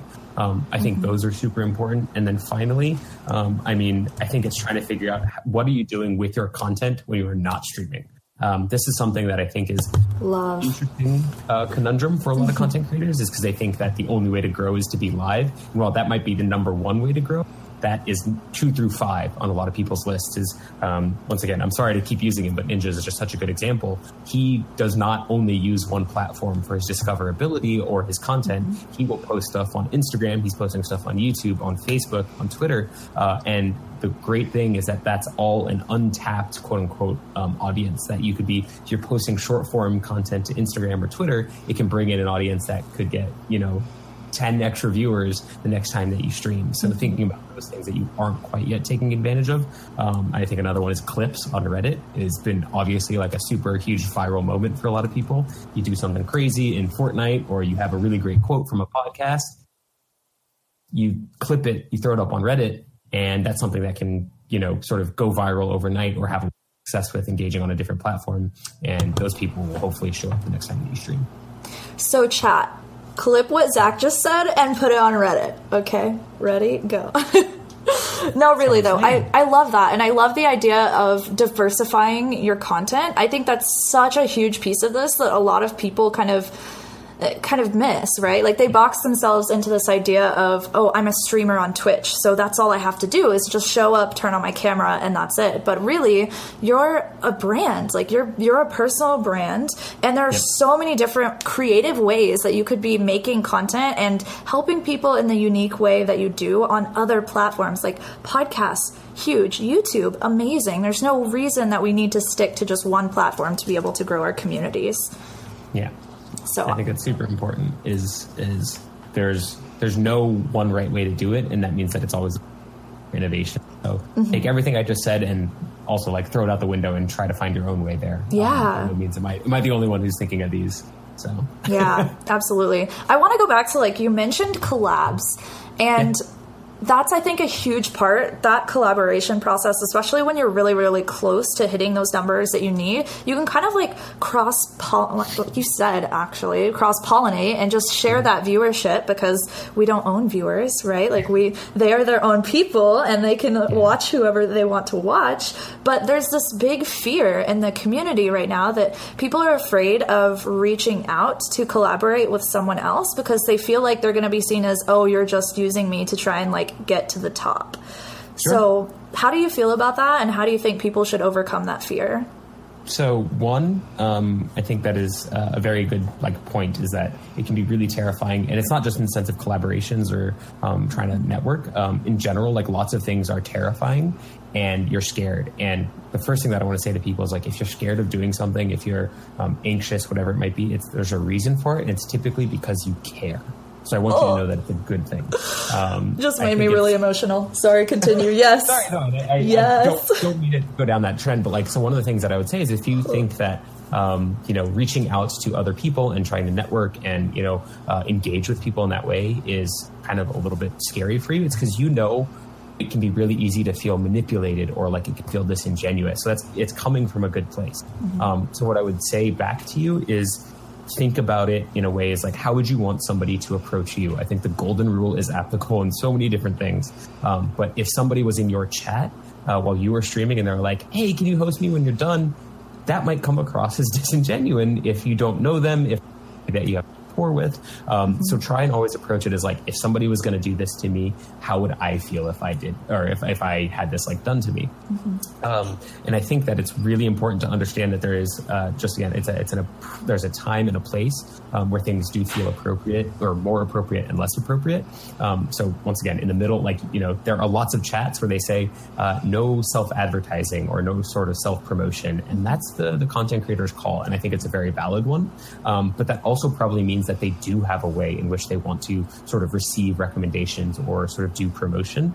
So try and join that in a really authentic way. So whether that's by having a Discord channel where people can post their own links, or if it's a way in which they do streamer Sundays or something like that, suggestion Saturdays, where it's you go through and you have some kind of way to really engage with your community. Because I think the wonderful thing about Twitch and probably a lot of other content creation platforms is that it's very reciprocal. When you receive the benefit of something, you're more likely to give it as well. So I tell people all the time, I'm hosting and raiding other people will most likely get them to host and raid you. So even if you don't ever say something in chat, and if you're scared to say something, you should bring your viewers to somebody eventually that you want to eventually host or raid you, because you're making the first move that is a positive move for them, and they're going to be more likely to reciprocate there. And then once again, I think trying to get out to something that I think is super important that's relatively new in the world of Twitch, but also that we're supporting more and more, is the sort of community and city Twitch, sanctioned communities. So that whether it's Twitch London or Twitch Bay Area, Twitch San Francisco, Twitch, Miami. I know that there's probably dozens in every sort of country and state, at least for the US, is go out to those events, because they're going to be a lot of local people. You can do lots of really cool events. You can meet them in person, talk about strategies, and talk about ways in which you can collaborate. But I think if you're thinking about it in a really authentic and organic way that would be welcoming to you, if it was done to you, that's probably the number one piece of advice I would give. I love that. And I think that authenticity piece is the biggest part of it, right? If you go to someone and you're just hey, host me, if you're trying to make this weird kind of business relationship out of it, I will host you for exactly 2 hosts in return, then it's kind of going to be weird. You want it to be authentic. You're supporting, you're likely to support that person, and they want to support you because you're friends, and we're all in this space together. There's no reason that we all can't share resources and have good relationships with each other, right? If there's one more thing I would add on to this, is that I think a lot of people look at Twitch as a zero-sum game, in that your success is my failure, or that you having these viewers means I don't have those viewers. And not only is that not the case, I think that, once again, nobody's streaming 24/7. You should always feel like viewers are coming and going, and that's a good thing. But Twitch itself as an ecosystem, as a platform, is not zero sum. There's a much bigger pie, and there's a much bigger piece of that pie that exists outside of Twitch. So if you look at it as a way of like, I'm going to network with this other content creator, network with this other community, and cross-pollinate, there's probably a bridge that they have into some other community off of Twitch that is such a huge pipeline for you and your viewership. Because just think about it. I mean, Twitch has, you can see the stats, but it's got like a certain number of users that come to the site every day. There are more people in the world than that. So we can be finding other ways to bring people in. So nothing is going to be zero sum in this world. There's always a chance to collaborate and have it be a win-win for both sides. Absolutely. It's that abundance mindset instead of a scarcity mindset, right? Where just because like somebody gets an opportunity doesn't mean that you don't get one too. You don't need to like be jealous and hate them for that, or like try to prevent someone else's growth because you think it means that you don't get to have any. I love that. Yeah. And this is why I wanted you on this podcast, okay? Because you know what? I always tell people, like, surround yourself with others who have that abundancy mindset, who see these opportunities in the world. Don't surround yourself with the people that have a scarcity mindset, that don't create growth for themselves because they're trying to just hold so tightly onto the things that they have and not share and not collaborate, right? Exactly. So it's in both practice, but I was going to say in practice and in mindset, because even there are going to be some people who are audience members of yours who aren't creators, who might not have that community access. But if their mindset is just as positive and just as sort of informative in that way, I think that's just as beneficial. So surround yourself. That's great advice. Mm-hmm. So let's get back into this partnership, like application process. We know you don't really work with the applications like too much, but say we've gotten to the point where we have, 10, 30, 50, 75 viewers, that path to partnership lights up, and we're good to apply. So what kinds of things should we be putting into that application, that essay, and that? Yeah, so I think the sort of analogy that I'd use, applying college, or it's applying for a job. It's like that little bit where you have a chance to write is everything about your channel, everything about your community that you can't see from the numbers. So, we obviously have access to your dashboard, to your stats. We have even, some particular things that we use that like help us extrapolate from that. So it's not just like what happened on, July 4th for your stream, but we can see a little bit deeper than that. But it's realistically is like, I don't get to watch every second of every minute of every stream that you have. So if I could only review a couple of portions of your stream, I would hopefully get the vibe, I would get the brand, I would get the overall essence. But what is it about your channel? What is it about your content and your community that is so unique that really does exemplify you as a Twitch partner? For some folks, like I'd said earlier, that could be about your charity initiatives, how much money you've raised. For you, it could be like, hey, I am bringing over this unique content category, and here's a business plan that I've done that exemplifies the market research of bringing over automotive content that doesn't exist yet on Twitch. And then for some people, it's just the fact that they represent, and I think this is super important.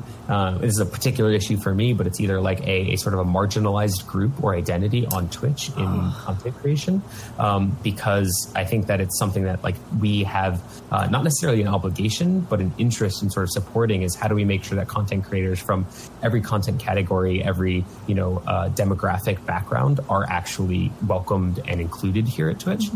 So that can be something that I think is super important, because as much as, I would love to say that we can get that from your stream, there's probably a lot about your stream that isn't necessarily accessible from 5 minutes of watching a clip or, looking at your stats dashboard. So it could be like, hey, I come from an LGBTQ background, and I particularly raise money for the Trevor Project. I've raised $50,000 this year. That's what most of my streams are about. That's something that is so awesome and so important that like Twitch would probably love to have as a partner, because that's a great brand representative. You're doing something that nobody else is doing, and it puts you over the edge, as opposed to, hey, I stream, and this is not a bad example. It's like I stream League of Legends. I stream 4 times a week. I hit 75 CCU. Like there's something very different about that. That could literally be the same content creator, But if you show me what is a little bit more in depth than that, that can really open up the content evaluator's eyes. Ooh, I love that. And I love hearing that Twitch is so into the idea of like inclusive communities and just building spaces. Like the growth of gaming is going to happen because we're inclusive to more different types of people. So, oh yeah, love it. I think that one's super easy to breeze over, but the idea of being inclusive and welcoming. I mean, just if you're being selfish and business minded, like you will have more of an audience if you're inclusive and welcoming.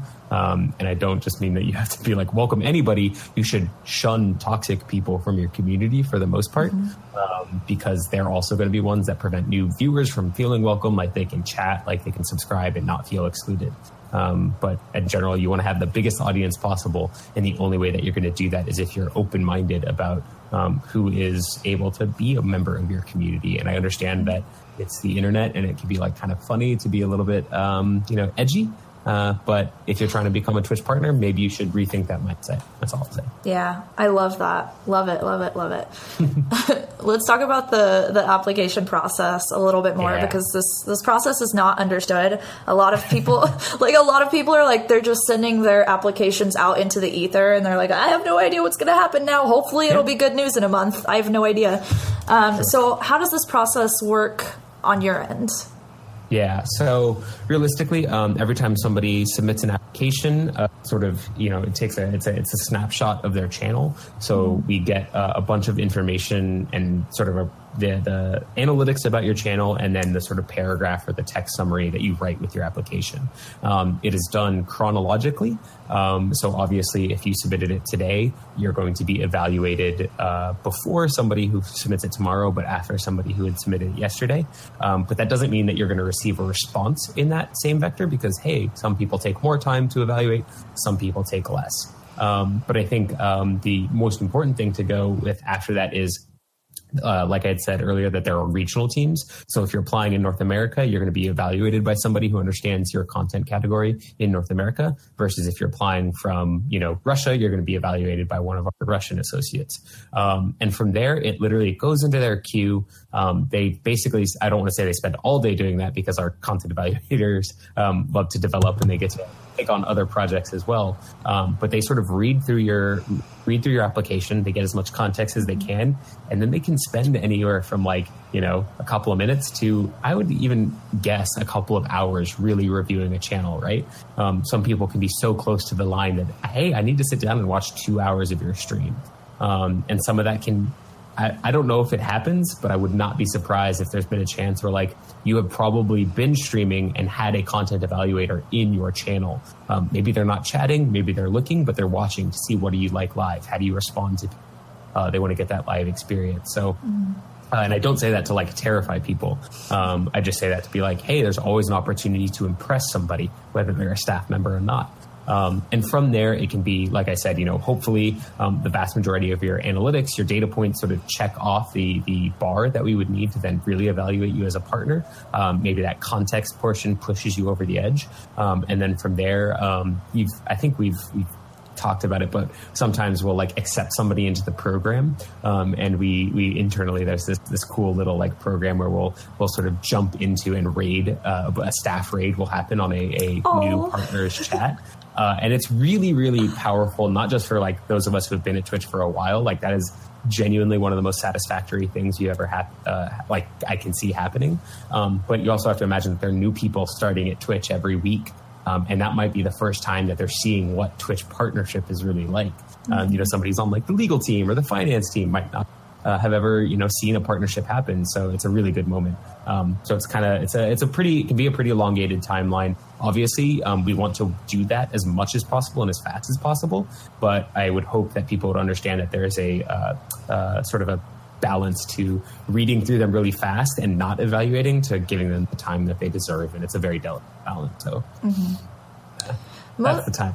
I love it. Most people that I've seen applying recently have been waiting about a month. Some people have even waited 2 months or so to get their responses to their applications. So yeah, it can take some time. I think a lot of people would benefit from knowing that like we've on the back end, there's some systems that have had to be updated with the partnership application process. A while ago, we updated the dashboard, which meant that some of the stats had to be imported at a different rate, all of that kind of stuff. So it has piled up.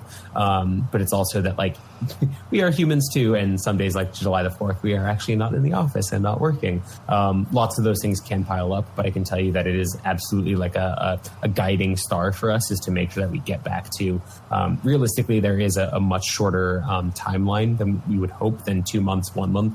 I think that we can always do better once again, but this is just a period of sort of at least a little bit of lag, and hopefully we'll be able to catch up soon. You also lowered the partnership requirements too. So now that we have that path to partnership and all of those achievements, we have a number to aim for. Back in the day, it was kind of this idea and this, it was like, what is it? Because we had this spot on the website that told us that you needed to reach like 500 concurrent viewers to be able to qualify for partnership. But there were people all the time that were getting approved. And so now we have a good solid goal to aim towards. So yeah, I think it's important to provide that bar, but it's also important to know that it's much more than your numbers. Those obviously carry a lot of weight, but there are any number of reasons why somebody can get partnered below those numbers or not partnered above those numbers. So. Yeah, absolutely. How much of this process is kind of determined by like whose desk your application ends up on? Okay, this is something that a lot of people are like, your application is approved depending on like who reviews it. Apparently there are people in Twitch that they're just very, very strict and they only accept people if their numbers are crazy and they're doing something really unique. Sure. I would say that is, so I'm not going to sit up here and try and once again tell you that like we are unbiased, perfectly objective people. But I can tell you that as creators apply to the partnerships program, we can see a history of their applications. So, if there's ever any doubt of like somebody being like, hey, I've, clearly hit these marks for multiple applications in a row, we can see that. And that is something to go in the way of like, it's not just one time, oops, it hit the wrong person's desk. But I think it's also that there are multiple people who are evaluating and that staff constantly sort of rotates through and graduates from that role. It is an associate role, so it's kind of like where a lot of people start in partnerships. But like anything, I mean, unfortunately, it is a person evaluating it, and there can be some people when it comes down to like, is it just about the numbers? It never is. And one of the great things is that there's a really long sort of history and there's a deep roster of folks on the partnerships team who have gone through the evaluation role. And we are always there to sort of help provide guidance. If somebody's kind of on the fence, they're not sure how to, look at somebody's profile, look at somebody's content because it's unknown to them or they're really curious. There's definitely like a lot of different resources that they have to make sure that they're going down the right decision tree there. I love that. That's awesome. So let's talk a little bit about that post-partnership experience. Okay, so you've mentioned a couple of times that there are resources for people after they get partnership. What are those resources? Yeah, so I mean, obviously, I think one of the most immediate things is that there's a priority partner help queue. So one of the things, as you become a partner, you have access to a lot more products on Twitch. So you get ad revenue from your channel, you get more emote slots, you have access to Twitch parties sometimes, or events. You might get access to particular sort of products and beta releases on Twitch. So all of those can be like really overwhelming. They can be sort of daunting, and you don't know what to do. If you go to help.twitch.tv and you're logged in with your own account, whether you're a user or an affiliate, you might go to one queue. If you're a partner, you go to our priority partner support queue, and that's just like, hey, I tried to upload an emote and it's black, like it's not what I want it to be. Can you help me out with that? We'll hopefully get that rectified for you. I think that's a really huge resource, and that's one of those things of like, it can be something as small as that, or it can be like, hey, I'm trying to figure out how do I get involved in the St. Jude fundraiser. Is there anybody that I can work with? And the support team will work with, hey, do we have bandwidth on our chair? Because we have somebody who does charity and nonprofit initiatives on partnerships. Do they have the bandwidth to work with this person to help give them some sort of connection to that event or that group? And then from there, it can be like, once again, I think some of those products that I had mentioned before, where it's like partners are the first ones to give or get partner access and feedback, product access and feedback. So, there's probably some things that you guys have heard about, whether it's like a bounty board here, or the ability for some people to like test out new products that we've had when it's like transcodes and all this stuff. There are so many things that I think are going to be really valuable for partners, because you are kind of on the cutting edge and you're on the cusp of what's working and what's not. You understand your communities, you understand this product, this platform probably better than most of us even who work at Twitch, because you grind it every day. So you get that, and I think that's like probably something that a lot of people would be like, oh, we're just beta testers, but you also get a huge upside and like insight into that product before everyone else does. And then especially as you sort of grow as a partner on the platform, there's obviously like a lot of sort of perks to having a sort of an account manager or somebody at Twitch who you regularly speak with. Maybe you go to enough events, you've grown, you start doing influencer campaigns, you start working with a management group. We try and get you more and more opportunities. I'm sure that you guys have seen what Twitch Studios has done with the hosting workshops, where it's like, hey, if you want to be a host and you don't know where to start, how do we do that? And then from there, hey, can you be a host at an E3? Can you be a host at a PAX or something like that? Those typically only come from partnerships. So it's like you've now become a brand representative for Twitch. How do we continue to elevate you? I love that. Where can partners find those resources? So the biggest one is going to be obviously like So it's we're currently in the process of sort of hopefully overhauling our education portal. But I think it's also just using that priority support queue. So if you have a question about something, this is where it's like there are so many things that are evolving every day in all these different programs, depending upon the region that you are. But you can just sort of reach out and say, hey, I want to get involved in or charity initiatives, or I'm looking to come out to TwitchCon and do a meet and greet or something like that. I think that's really important. And then understanding that, especially as you become a partner, there's just a lot of stuff that is, tribal knowledge is what we call it, where it's like, it's not on a help article. It's not, written down somewhere. And that's just because we're working on sort of documenting everything.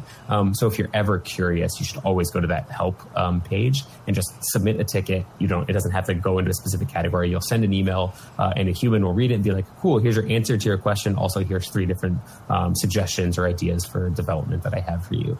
Because once again, we can pass those tickets around, those emails around, and they can go to the right person who can help.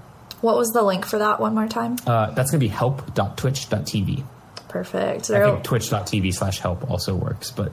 Awesome. Yeah, I see some people and some partners in chat are like, what? We have that? Oh my God. Yes, I know. I know a question that gets time is the sort of manager one. Manager for every partner.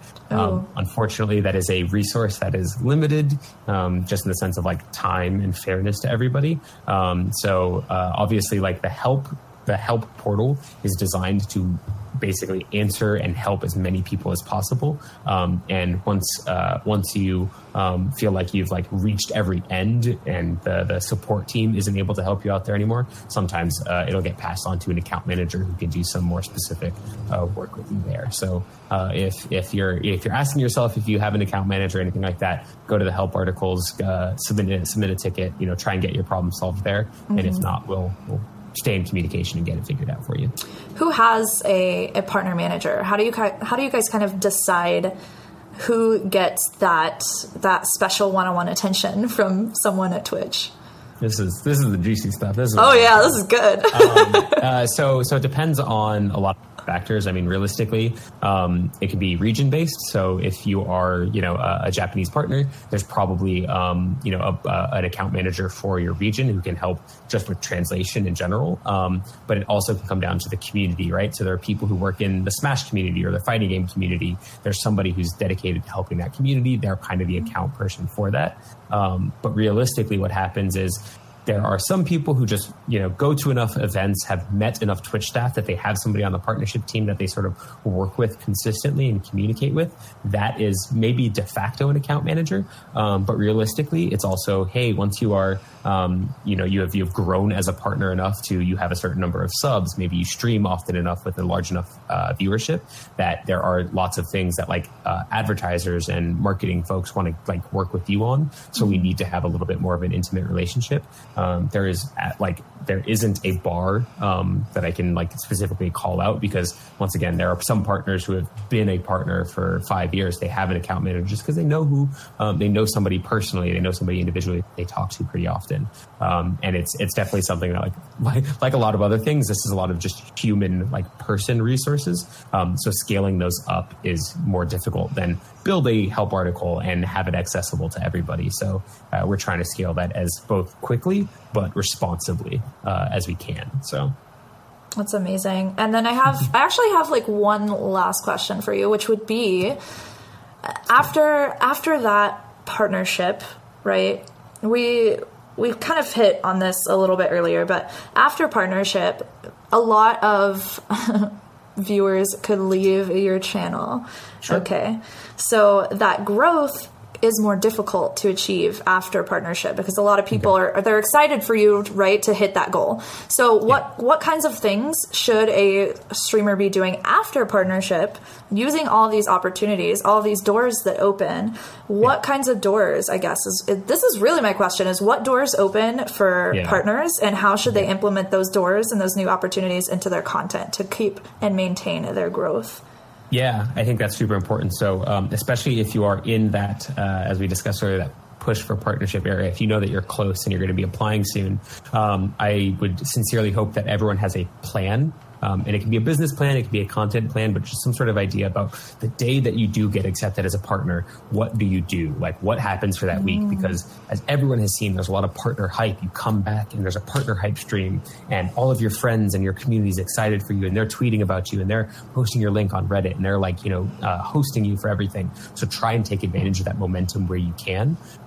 That's step number one, but it's also like I had said, where that verified badge, that being a Twitch partner can open a lot of doors with sponsors, marketing opportunities, Twitch teams, other partners who are hey, I recognize you. Now you've got that verified badge. You're a Twitch partner. How can I help you? Because hey, you've got at least 70 average viewers that might be able to come into my channel. So understanding that there's a particular plan that you have after that is super important. And then trying to find, I think, like I said, the Twitch events that we're going to. So for people that are looking to get to partner now, or they're thinking about applying soon, I hope that you would have a wonderful plan if you got accepted right before TwitchCon. And that's not to say that you have to be at TwitchCon, but understand that there's going to be a lot of really cool, things that we announce at TwitchCon that you can take advantage of, you can start talking about, or there's going to be a lot of networking opportunities around TwitchCon. But that can be said the same for what PAX events, what E3s or game events. And then I know that I'm speaking very specifically in gaming terms, but if you're a non-gaming content creator, what sort of big events can you take advantage of? Because that is, absolutely one of the things that I think would be so cool is the day that we, somebody is a beauty content creator, they get sponsored. I think that there is an actual convention called BeautyCon. But hey, I'm going to get partnered. I'm going to go to BeautyCon and I'm going to IRL stream from the floor, or I'm going to do a live demo on somebody. That's something that we are clearly not involved in yet. And you could be the one to break open that door. And that would be something so cool to plan for your partnership application. So trying to think of those really good ways to take that momentum that's going to happen from your partnership, and month one, and start setting out, month one goals, month 6 goals, and keeping track of it. Because it can get pretty easy to be I've made it. But like we've said a number of times before, that's just sort of opening the door for the rest of the ladder that you get to start climbing. I honestly kind of feel like that's meta changing information. I think you just changed the meta right now, Zach, because people I don't know if I would go that far. I'm not that smart. No, because here's the thing: people don't plan for what happens afterwards. After partnership, you never hear it talked about. A lot of people say, "I thought there was going to be some kind of direction after I got partnered, and there just wasn't anything." But instead, we need to communicate and get that information out there. That it's more on you to have a solid plan before you go into partnership, so that and you can can stick with that momentum of, oh my God, I just got partnered. Now let's go. Now let's really do all of these things I've been planning on doing. It's like a business plan, like you just said, basically. Exactly. So awesome. I don't think there's one right way to do it. Totally. I know I've seen some people be like, hey, I've finished this crazy long push, taking a day off. That's not to say that's the wrong decision. Sometimes you need to rest and recuperate, but understand that there's going to be a lot of momentum around it, and how you sort of keep that energy going is going to be really important for the longevity. Yeah, absolutely. So let's go ahead and open this Q&A up now. What do you guys think? Okay. Are you ready? I'm really ready for this. I also feel really bad. I'm not too sure if I speak too much. I realize that this is like 2 hours on now, so they're all probably like, I'm tired of this. Like, get this guy out of here. Pull him off. I can guarantee you that they're absolutely loving this, and you've given them so much good information to think about, and I think it's really going to help people because my community is 90% streamers, right? Yeah. Like, so many of them are content creators. So this is information that they're just chewing on right now. They're very happy.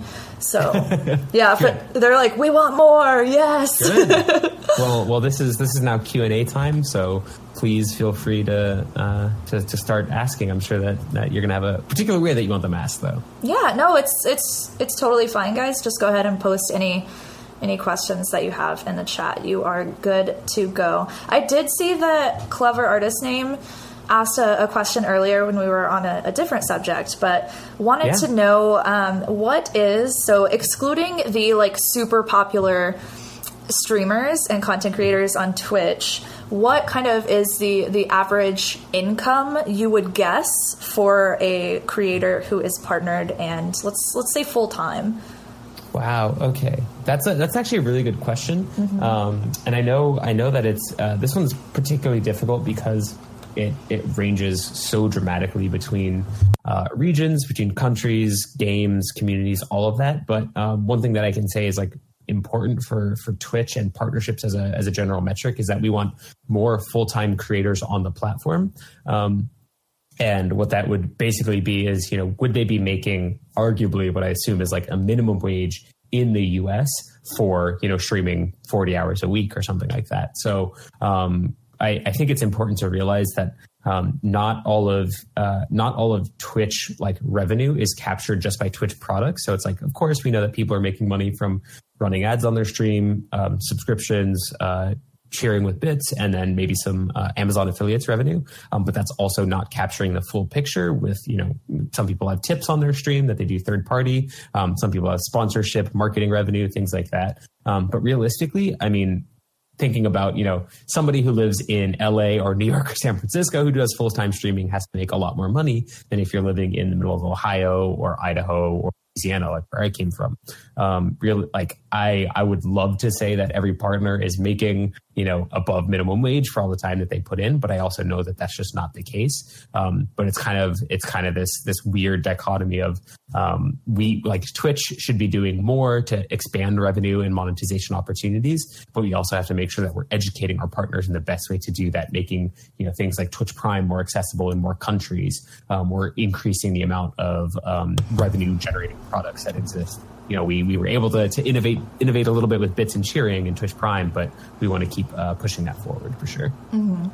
So the way that this is going to work in the chat, guys, is if we don't get to your question, feel free to just post it again and we will get to it eventually. We're just going to do our best to pick them out of chat when we see them.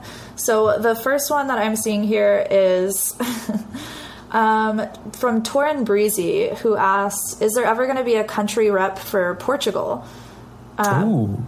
Yeah, she's a partner in Portugal, and you're a partner in Portugal. So, I think that so this is actually going to expose me as a very ignorant person. Is that I know that obviously Brazil is the largest market for Portuguese-speaking partners. So if you're need somebody who can speak to the language and that just help with that, you should absolutely be able to submit a ticket or work with somebody. I believe that Portugal at the moment just doesn't have a region manager. I'm not too sure if there is a plan to expand into that. But I absolutely understand that that Portugal being in Europe, but having like the Portuguese language probably has a much more unique market than just being like another Western European country or another Eastern European country. So if there is a specific issue, I can tell you that there is somebody who does have to like particularly help them in that region, because it's like our European team handles everybody. And if there's not a specific country manager, there's like a couple of people who just like have AP people roll up under them. But I know that might be frustrating for you. So I can try and find out if there is somebody best fit to answer your question or work with you. That is for sure. Yeah, Torin, definitely reach out to Zach. Probably on, would it be Twitter would be the best place to reach you? Yes. And your Twitter handle is just at Zachary Diaz. Yes, please. Easy peasy. I see that you're here volunteering for the job. Well, please don't. I will say this as a thing.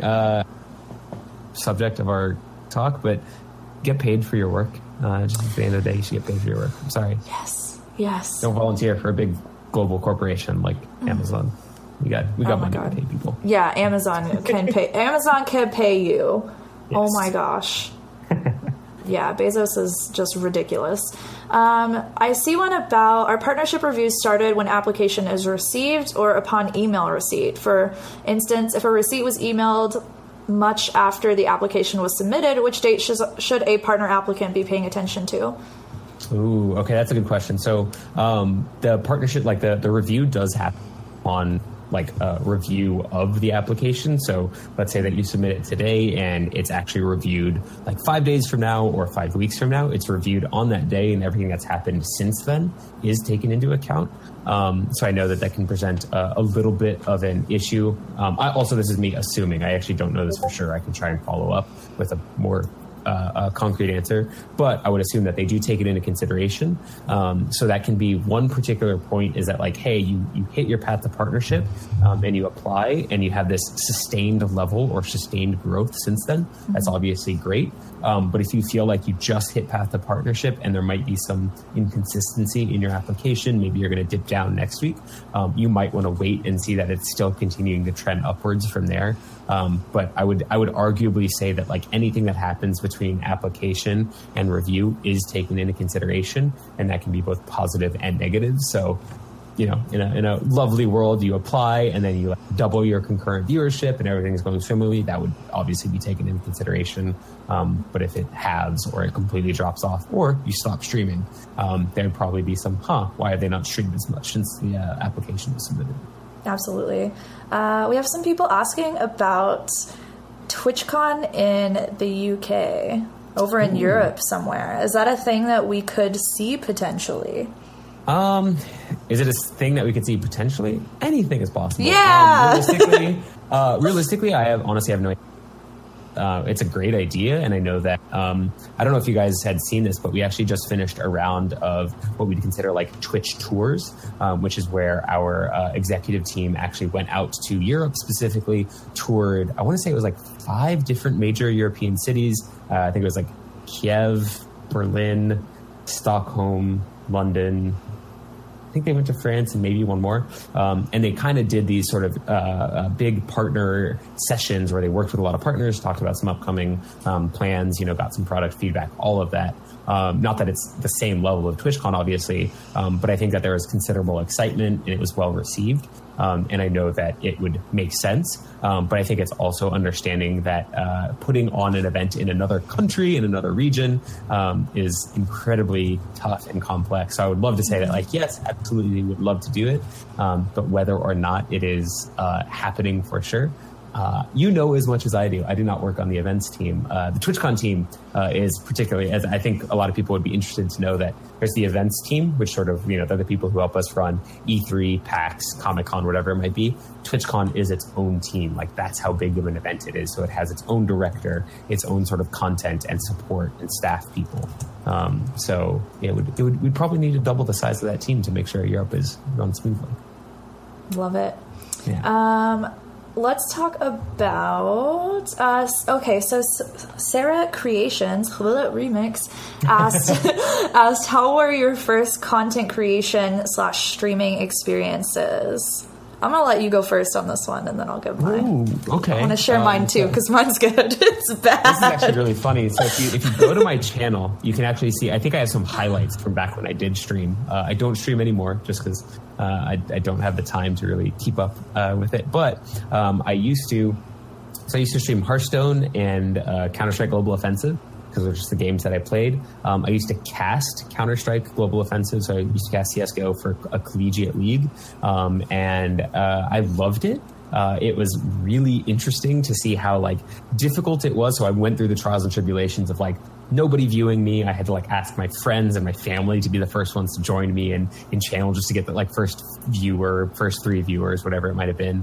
But then also dealing with all the issues around chat and making sure that it is productive and engaging. And I even had to make some of those hard decisions about hey, I think that you as a viewer, I need to moderate your actions. I want to make sure that you're being a welcoming, positive member of my community. So I went through those trials and tribulations. Mm-hmm. And then, so I streamed for about 6 months. This is way before the affiliate program was out, so I don't have any experience with that, unfortunately. But I loved it. I actually really did have a lot of good memories from it. I am now terrified because I'm thinking about the fact that you can see what I looked like 2 years ago. So nobody should actually go look at my channel. I'm going to go delete all those highlights. But realistically, I think it was super awesome. Gave me a good insight into what it was like. And basically was something that I would say, if you're out there and somebody tells you that streaming is easy, or that playing games on stream or doing any of this is easy, you can tell them that, Zach tells them that they are absolutely wrong. It is not easy. I know the struggle, and you're all wonderful, beautiful people for committing to it and doing something that you love, because it's not easy to turn a hobby into a job like that. That's the same lesson that actually happened for me too. It's so incredibly difficult. I started streaming in late 2013, early 2014. I can't remember the exact time, but it took me 4 months to talk to my chat.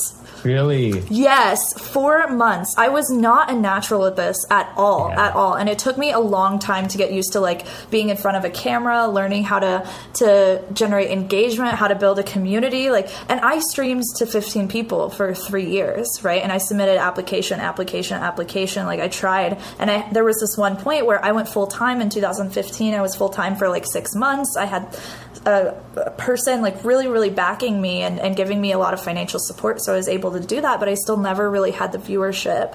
And then one day that person called me on Skype and was like, there will be a lot of people who make it on Twitch, but it's never going to be you. And I was just like, you suck, dude. What? That's really hard. Yeah, that was really hard to go through. I went through a lot of depression, and I left Twitch for over a year. But I eventually found business and marketing podcasts, right? And I started learning about all of these things that go into building a brand and go into building a community. And we come back, and after a month and a half of streaming again, we have this amazing space of people that are just absolutely beautiful. And I think that's a huge testament to how important it is to educate yourself about content creation, but also if you just truly love it, stick with it. Yep. Right? It can be something that you get better at. It can be, these are skills that you grow. These are skills and things that you learn. You don't have to be a natural at this. There's no I don't believe in the idea that it's just not for me. Aside from you just don't enjoy it, you can absolutely learn how to build a community, how to create content that resonates, how to do all of these things that it takes to be a successful streamer. Absolutely. I'm just want to say I'm sorry that you had to go through an experience like that, but what a wonderful story of perseverance and finding the thing that makes you happy and passionate about it and doubling down on it. I think everybody is going to go through something similar where they get discouraged or they get sort of put off of doing what they love, whether it's streaming on Twitch, making YouTube content, working at a warehouse, following your passion anywhere, and figuring out that thing that will motivate you and keep you going forward, even in the darkest times. Whether that's another person, a personal hobby, everybody goes through it. So, really, really awesome example of turning something negative into a positive. Oh, thanks, man. I just love it. I love that it can be an example that, people that are struggling right now, right, don't have to struggle forever. Yeah. So We have another question from Alice Asylum, who asked, what sort of advice would either of you give for transitioning from just using Twitch as a platform to branching out your content onto YouTube and other platforms? Yeah. Do you want to start? You go for it. Okay. So obviously, as an expert on any of the other platforms, take this with a grain of salt. But I think one of the things that you should think about is maximizing your time. So what we tell people is trying to figure out, how do you take your Twitch content and utilize it for the other platforms, and in particular, do what the other platforms do really well. So Instagram or Twitter is probably best for, short, less than 2-minute video content. So maybe like a really quick highlights reel of like the best from your week or your day of streaming. Whereas YouTube can be something that's a little bit more behind the scenes. It can be longer editorial content. It can be speaking with other members of your community, but in a more post-produced fashion.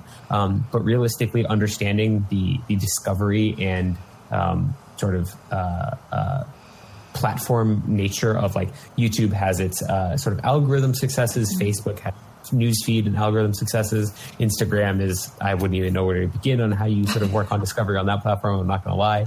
And Twitter is very much a network effect, but how you can take your content that does exist on Twitch and be, successful there, but then also recognizing that, I don't know if splitting up your Twitter content into both Instagram and Snapchat and Facebook is the best thing. You might want to kind of completely pivot and show off like, hey, Twitch is my gaming personality, but YouTube is my business podcast personality or my vector game. Try to understand the strengths of each platform and what you can really do with each one is where I would say you can sort of double down. Yeah, I agree. I definitely think we want to think about this less as you're just focusing on one platform, but definitely as you're building a brand, right? And I see more and more now that it's actually better to stream less and to focus on being in other communities more, as well as creating additional types of content, because that has been incredibly useful and has grown a lot of people when they've kind of focused in multiple places. And I think the way that you do that is by really deeply connecting with like, what's your value? What's the reason people watch you? And being able to communicate that in like one sentence. Why is it that people come to your stream? What is the thing that makes you stand out, that makes them want to keep coming back to you? Yeah. And then how can you take that value and then put it into a different style of content on another platform, keeping in mind that each platform has different values and different audiences and different ways to serve your existing audience. So you kind of have to like use an amount of creativity for this, I would say. Yeah.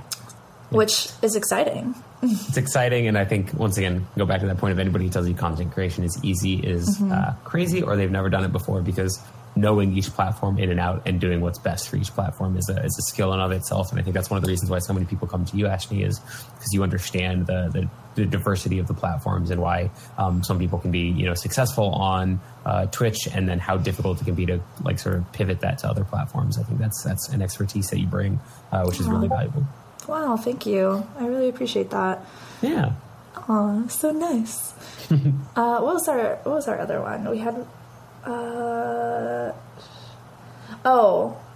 okay. So what are some ways to build? Oh, wait, what? What is this? Is the one that got like weird double posted and then chopped in half somehow. So What are some ways to build community outside of streaming, posting to social media, or playing with other streamers? Some ways to build community outside of streaming, playing with other content creators, and what was the third one? Social media. Social media. That's a tough one. I mean, you're cutting out 3 pretty important ways of developing a community. I think that because even if it's not just streaming, I would assume that you're kind of saying, not creating content. And I think that's going to be very difficult. Is that, do you like not creating content, not being on social media, and not playing games with other creators? You've cut out 3 such like social parts of what is content creation and growing a brand and community. The only thing that's kind of left is going to events in a physical space, or I guess even trying to like get a job in the industry, and becoming a sort of a resident expert in a particular vocation or category that's relevant to this industry. So because I don't know, but then I wouldn't know how you would even market that or push that out to people without using something like social media or content creation. Right. So I think being an in-person valuable friend is really important. And I think that especially as you grow as a content creator and as you network, as you become a partner and an influencer, being an authentic and reliable like friend is a actual really important part of this. And, I don't mean that as like you have to game it and sort of take advantage of it, but you will find that it is way more valuable to be authentic to the people that are there for you. So maybe focus on that and try and figure out how do you do that with like a real life meetup or start something like that for yourself. Yeah, I like that. Kind of transitioning your content into more of an IRL situation in your community. And I think like whenever it comes to building community in general, this is such a deep topic. We can talk about this forever and ever and ever. There are tons of ways to do it, but there are some things that you absolutely have to have. If assuming that you're not like an esports streamer and you're just naturally really good and that's the value of your content, people just want to come and see you get these sick headshots. But I think like building a community that's based on your personality and on who you are, we can do it with streaming, posting to social media, playing with other streamers. I think it doesn't really matter though the platform that you're using, as long as you're looking to genuinely create relationships and to genuinely grow and cause these like positive transformations in other people's lives. So there's this really awesome quote. I can't remember who this is from. You might know Zach, but it's, you can have your dreams whenever you help others get their dreams. I think it was like Tony Robbins or something. I don't even know. That makes sense. So basically, inspirational speaker. Yeah, and I think like we need to think about that as content creators. Growing a community means how can we scale us helping other people achieve their dreams? What does that look like? It can be with anything, right? It can be through entertainment because you're making someone laugh. It can be through inspiring them and motivating them to just start, right? Just start content creation. It can be educating them on how to do it better, and it also can be that relational value that just builds over time. So I think more people need to think about what are the actual emotions that I'm creating in the people that are watching me. Yeah, exactly. Be a valuable member. Be somebody who can be supportive and enable other to do what they want to. And like again, Twitch is very reciprocal. Lots of people want to see that return. So I love that. Chip Whitehouse asked, are there any resources out there to help partners get to go to more conventions through Twitch, or things that you would recommend to help pay to get to these conventions? Yeah, so that's a really good question. I don't know of any like official programs at Twitch that sort of help creators get to conventions or the sort of speaking circuits, but I know just from being in like both in college and as a professional today that there are lots of things like grants and sponsorships and opportunities that are particularly afforded and reserved for certain initiatives. So I mean, I think one of the things that maybe some people in this community know about was that Twitch worked with the I think it's the 1,000 Dreams Fund, which was there to help female creators work with finding something that it was like, I can't remember the original mission statement, but it was basically get them to pursue a passion that they would otherwise not pursue. And this was particularly in relation to content creation. So there was a little bit of a sponsorship, like competition. And it was basically say like, here's a certain amount of money and do whatever you want with it, whether that's go to a convention, go like develop a professional skill, invest in your streaming setup, something like that. But I know that those kind of things work for academic conferences and for gaming conventions, all these different things. Kind of like there are like an untold number of scholarships for college. There are probably dozens, if not hundreds maybe thousands of those opportunities that would say, hey, especially if it's related to games, you want to be a game developer, you want to do marketing, those kind of all exist. Also, I see you getting super hyped. You can absolutely take a minute. You're like, I'm sorry. Oh, this is good. They're trying to break me when we're live, like in an interview. This is good. They love the gift subs so much, and it just I'm going to scroll up pretty far to see where like the conversation.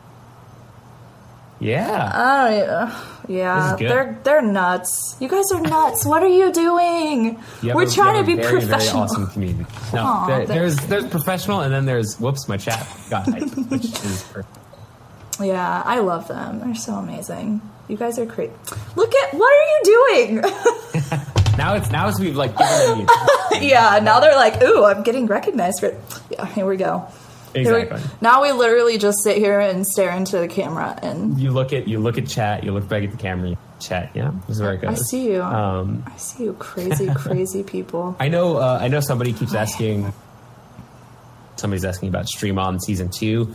Nothing is confirmed. Obviously, like we really loved producing Stream On. I think it was a really great success. For everybody who participated, I hope it was like useful and valuable to people who got to watch and support as well. Studios, really wants to figure out what's the next steps on a lot of different shows and initiatives that they're planning. So hopefully, I mean, I would say if anything, I know this is going to sound super like but tweet at Twitch Studios and at Twitch. We want Stream On Season 2, some kind of social campaign. I think it would go a really long way towards showing that people want it. Because if it's valuable for y'all, I think it would go. Ooh, we should definitely do that. Yeah. Yam fam, cool. Let's go. Stream On Season 2. Let's yell about it. Yes. So, we have another question. Pancakes or waffles? Ooh, there's probably a whole line of these questions.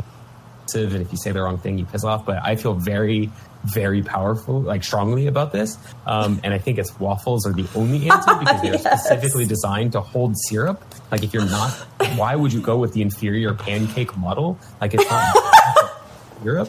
So what are you even doing? It's just kind of, it's like soggy and sad, and it's like a frisbee versus this like perfectly engineered structure that has little pockets of syrup. I really like waffles. Waffles have abs, so they won't give you abs, but they have abs themselves. It's all right. So. It's a give and get. Your abs, the waffles get them. Yes, Team Waffles. We really need to get like a counter in chat so that we can keep up with. How many goes. Yeah, we love this question. It's just so important. Team Waffles all the way. I'm definitely a waffle person. Good. Let's see. Good. So we had another one. Where did it go? Partners. Oh my god, Fire Guy, you are going freaking crazy. Good lord. Ooh, that's so good, Ellen. I love that question. What can Twitch learn from other streaming platforms like Mixer?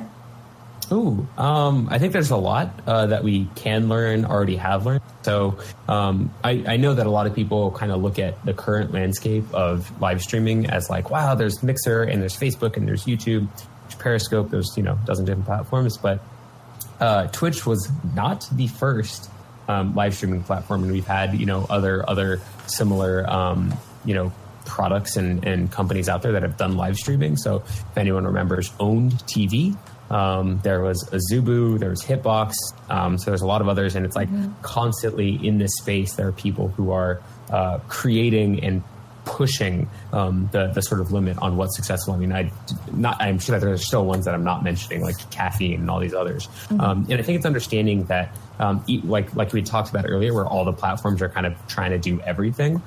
Each of the live streaming platforms is probably focusing on something that totally makes sense for them.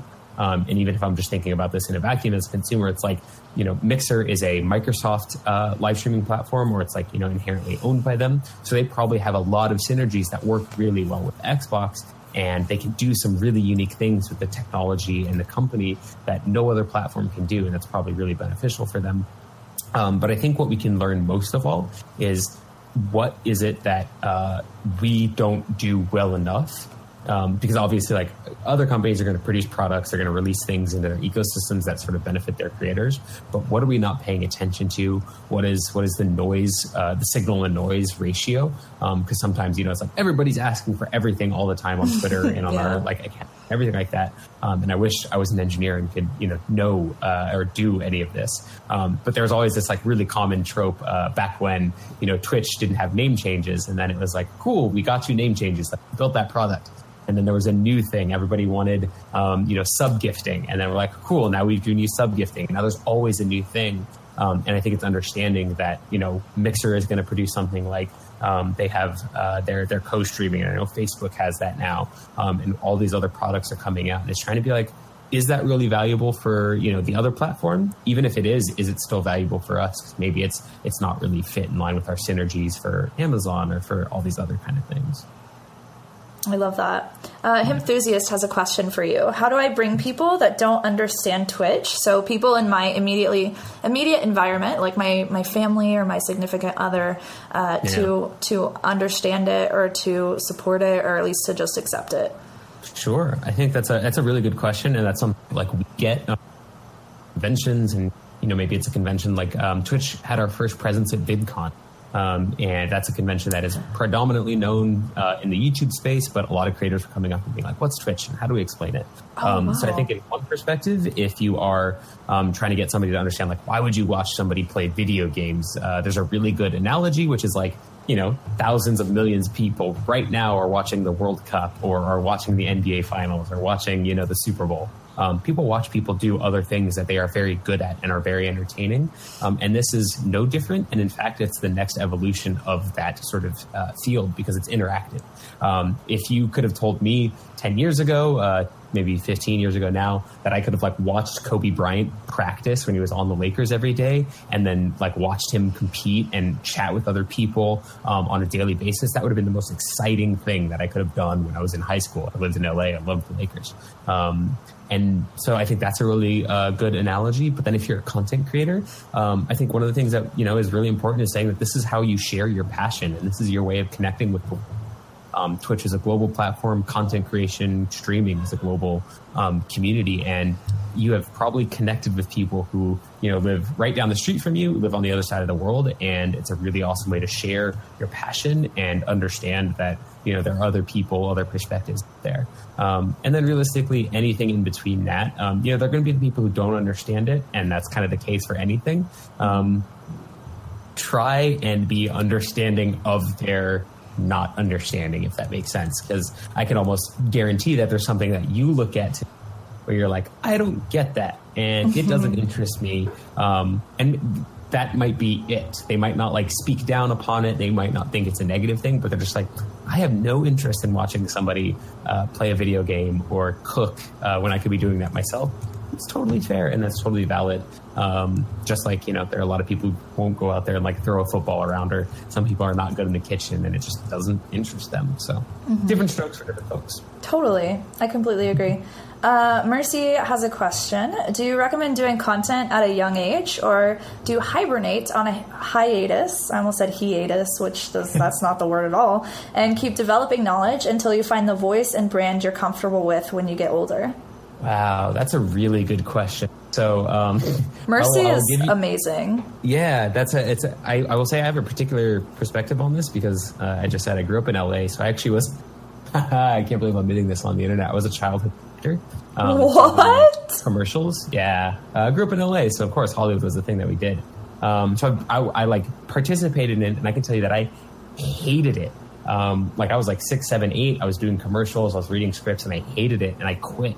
While that could have obviously given me this like particular trajectory in life because it was a head start, you get a lot of experience, you get to build a really, really like extensive network when you're younger. I think that there is absolutely something to saying that like growing up, I'm no sociologist, I am no like psychologist, but growing up with the, just your friend group, like sort of considering you and evaluating you when you're younger can be really stressful. I can only imagine that it's 10x more stressful when you are trying to do it online and have a much broader audience. So I would say much like anything, if you do it with some kind of moderation, you do it in a balance, it's totally okay. I can tell you that there are some people. So to have an account on Twitch, you have to be 13 years or older, and there are some people who, the day that they turned 13, they created their account, they started streaming. Maybe they had an older sibling who was a Twitch streamer, and they got partnered in like a couple of months, and they have like been consistent at it. I remember watching like a young streamer, like he wanted to learn how to blacksmith, so he streamed his entire like journeyman apprenticeship of blacksmithing on Twitch. Wow. And it was something that I don't know if he would have done if he couldn't stream. So it's like there are lots of positive examples. Just remember that, especially while you're developing and you're learning like outside of Twitch or outside of content creation, it's okay to go and do those kinds of things too. So do it if it makes sense, if you have like parental, approval and supervision and all that stuff. But don't feel like you're missing out, because look at somebody who just started streaming has only been around for 10 years. So there's no really wrong time to start. And we'll make sure to get all of the links to the commercials that Zach was in. We'll put them in the show notes for this episode so that you guys can see those. Okay. Only exist. They only exist where? You cut out for a second. On VHS. Sorry. Yeah. They only exist on no. It's not my choice. They're at my parents. I need to go find them and then convert them. But one day, maybe we'll make that a sub goal for you one day. Oh my God. We can get you to a certain sub goal. We'll release the tapes. 300. Let's go. You heard it here. We heard it here. 300. Let's go. Go team. We can hit that tonight. Let's go. That's awesome. That would be really fun to do. Orsuna asked, what kinds of innovation do you see Twitch investing in to bring more content creators to the platform as opposed to switching to Mixer or Facebook gaming? Whoa. Ooh. So I think I think we've already put one piece of that out there, which is the discoverability updates. So understanding that the way that people both discover and consume content is particularly ingrained in habits is really interesting. I'm not a product manager. I'm not a data science person, but like we'd spoken before, the way that somebody discovers on YouTube and Facebook and Instagram is really important to how they kind of stick around on the platform. And that is inherently tied to the sense of community. Because if you're recommending, content to audiences, that's part of like what's going to be an initial experience for that, audience member, and they could become a part of your community. So I think those two go really like closely hand in hand. And if we can figure out the right balance to, growing, smaller creators and still supporting our larger creators, that's actually going to be the kind of panacea. That's going to be like one of the biggest things that we could do that would solve a lot of problems for creators. And, I think every platform, whether it's like a video platform or a social platform of its nature, is looking for that. Like, what's the perfect way to continue growing and maintain this culture? But I think the other thing is trying to figure out how do we continue to open up monetization options for partners, affiliates, creators of all sizes? Because realistically, at the end of the day, if somebody wants to continue to grow on the platform, they're going to need to be incredibly successful in that respect. They're going to need to reinvest in the money. It's a business, all that kind of stuff. So if we can figure out discoverability, that's going to help audiences become communities. And if we can figure out monetization, that's going to help those content creators continue to invest in their communities and invest in their content. I don't have the sort of golden ticket. I don't have the answer locked away in my brain. But I think those two things are obviously like what we're going to be focused on for a while, for sure. I love that. Helping people make more money through the things that they love to do. Make more money, grow their audiences, maintain community. Love it. Luna asked, are there resources for discoverability for creative streamers looking to grow their channels through Twitch? Oh, I'm sorry. Could you repeat that? It kind of cut out. Yeah, that's my mic. Yay. No. Are there resources for discoverability for creative streamers looking to grow their channels through Twitch? Yeah. So realistically, like right now, there aren't. Creative kind of had the tagging system before the rest of Twitch, and now we took it away to sort of revamp the system. And now, as you probably saw from the blog on twitch.tv, go to blog.twitch.tv, there's a Trello board that talks about how we're kind of expanding and updating our discoverability options. But tagging is specifically something that I think work with creative streamers, because right now, if it applies to both creative and IRL, that those are just too broad of categories. And that doesn't, it obviously helps from a we support this as a community, but it doesn't help from a curation or discoverability standpoint. So figuring out what are the right number of tags, because there's this really heavy-handed situation in which if you give too much freedom to tags, you can get so specific that, once again, sorting by viewership, it ends up all the way at the bottom of the list and nobody actually discovers it. Versus if you're too broad, we see that with IRL and creative, where it's somebody who's doing painting, physical painting is probably going to be looking for more of that kind of content versus somebody who's doing gunpla or doing music creation, and those all kind of get lumped together, and it's just not where we want it. But I would suggest kind of looking at if you were to stay connected with that discovery board, thinking about tagging and what you can do right now to be prepared for when tagging comes out. I think it's going to be really interesting to see who takes advantage of it, because like anything, it can be gamed, it can be manipulated, and I would hope to say taken advantage of in a positive way, but understanding that the right kinds of taggings and ways in which people can identify and discover content. So what I would do in your mind right now is say, if you were an audience member trying to look for creative content, how would you look at Twitch and maybe look at this upcoming tagging system, and how would you discover it? And then tailor your content to that. Just like people tailor their YouTube content to algorithm right now, and Twitch content creators can tailor it to what game is sort of popular or what content category is popular. If you can plan for what's coming up with the tagging system, I think that'll go a very long way. Yeah, that's actually amazing. That's such a huge part of content creation, I think, is being able to acknowledge and see what the viewer wants, and then building your content kind of to fit those expectations from them. Yes, I think that's going to be super important. Mm-hmm. I think that's pretty much it I'm seeing from questions. So thank you so much for being with us tonight. This was just absolutely amazing, and I don't want it to end. Well, thank you so much for me on the show. Thank you to everyone who showed up in chat and asked questions, to everybody who retweeted. This was an absolutely wonderful experience. I think y'all should be encouraged to continue advocating for the changes that you want to see on the platform, whether it comes from discoverability, content, platform monetization, any of that. But also understand that you have a really powerful voice in this community and in Twitch as a community as abroad. So continue being awesome, and good things will come.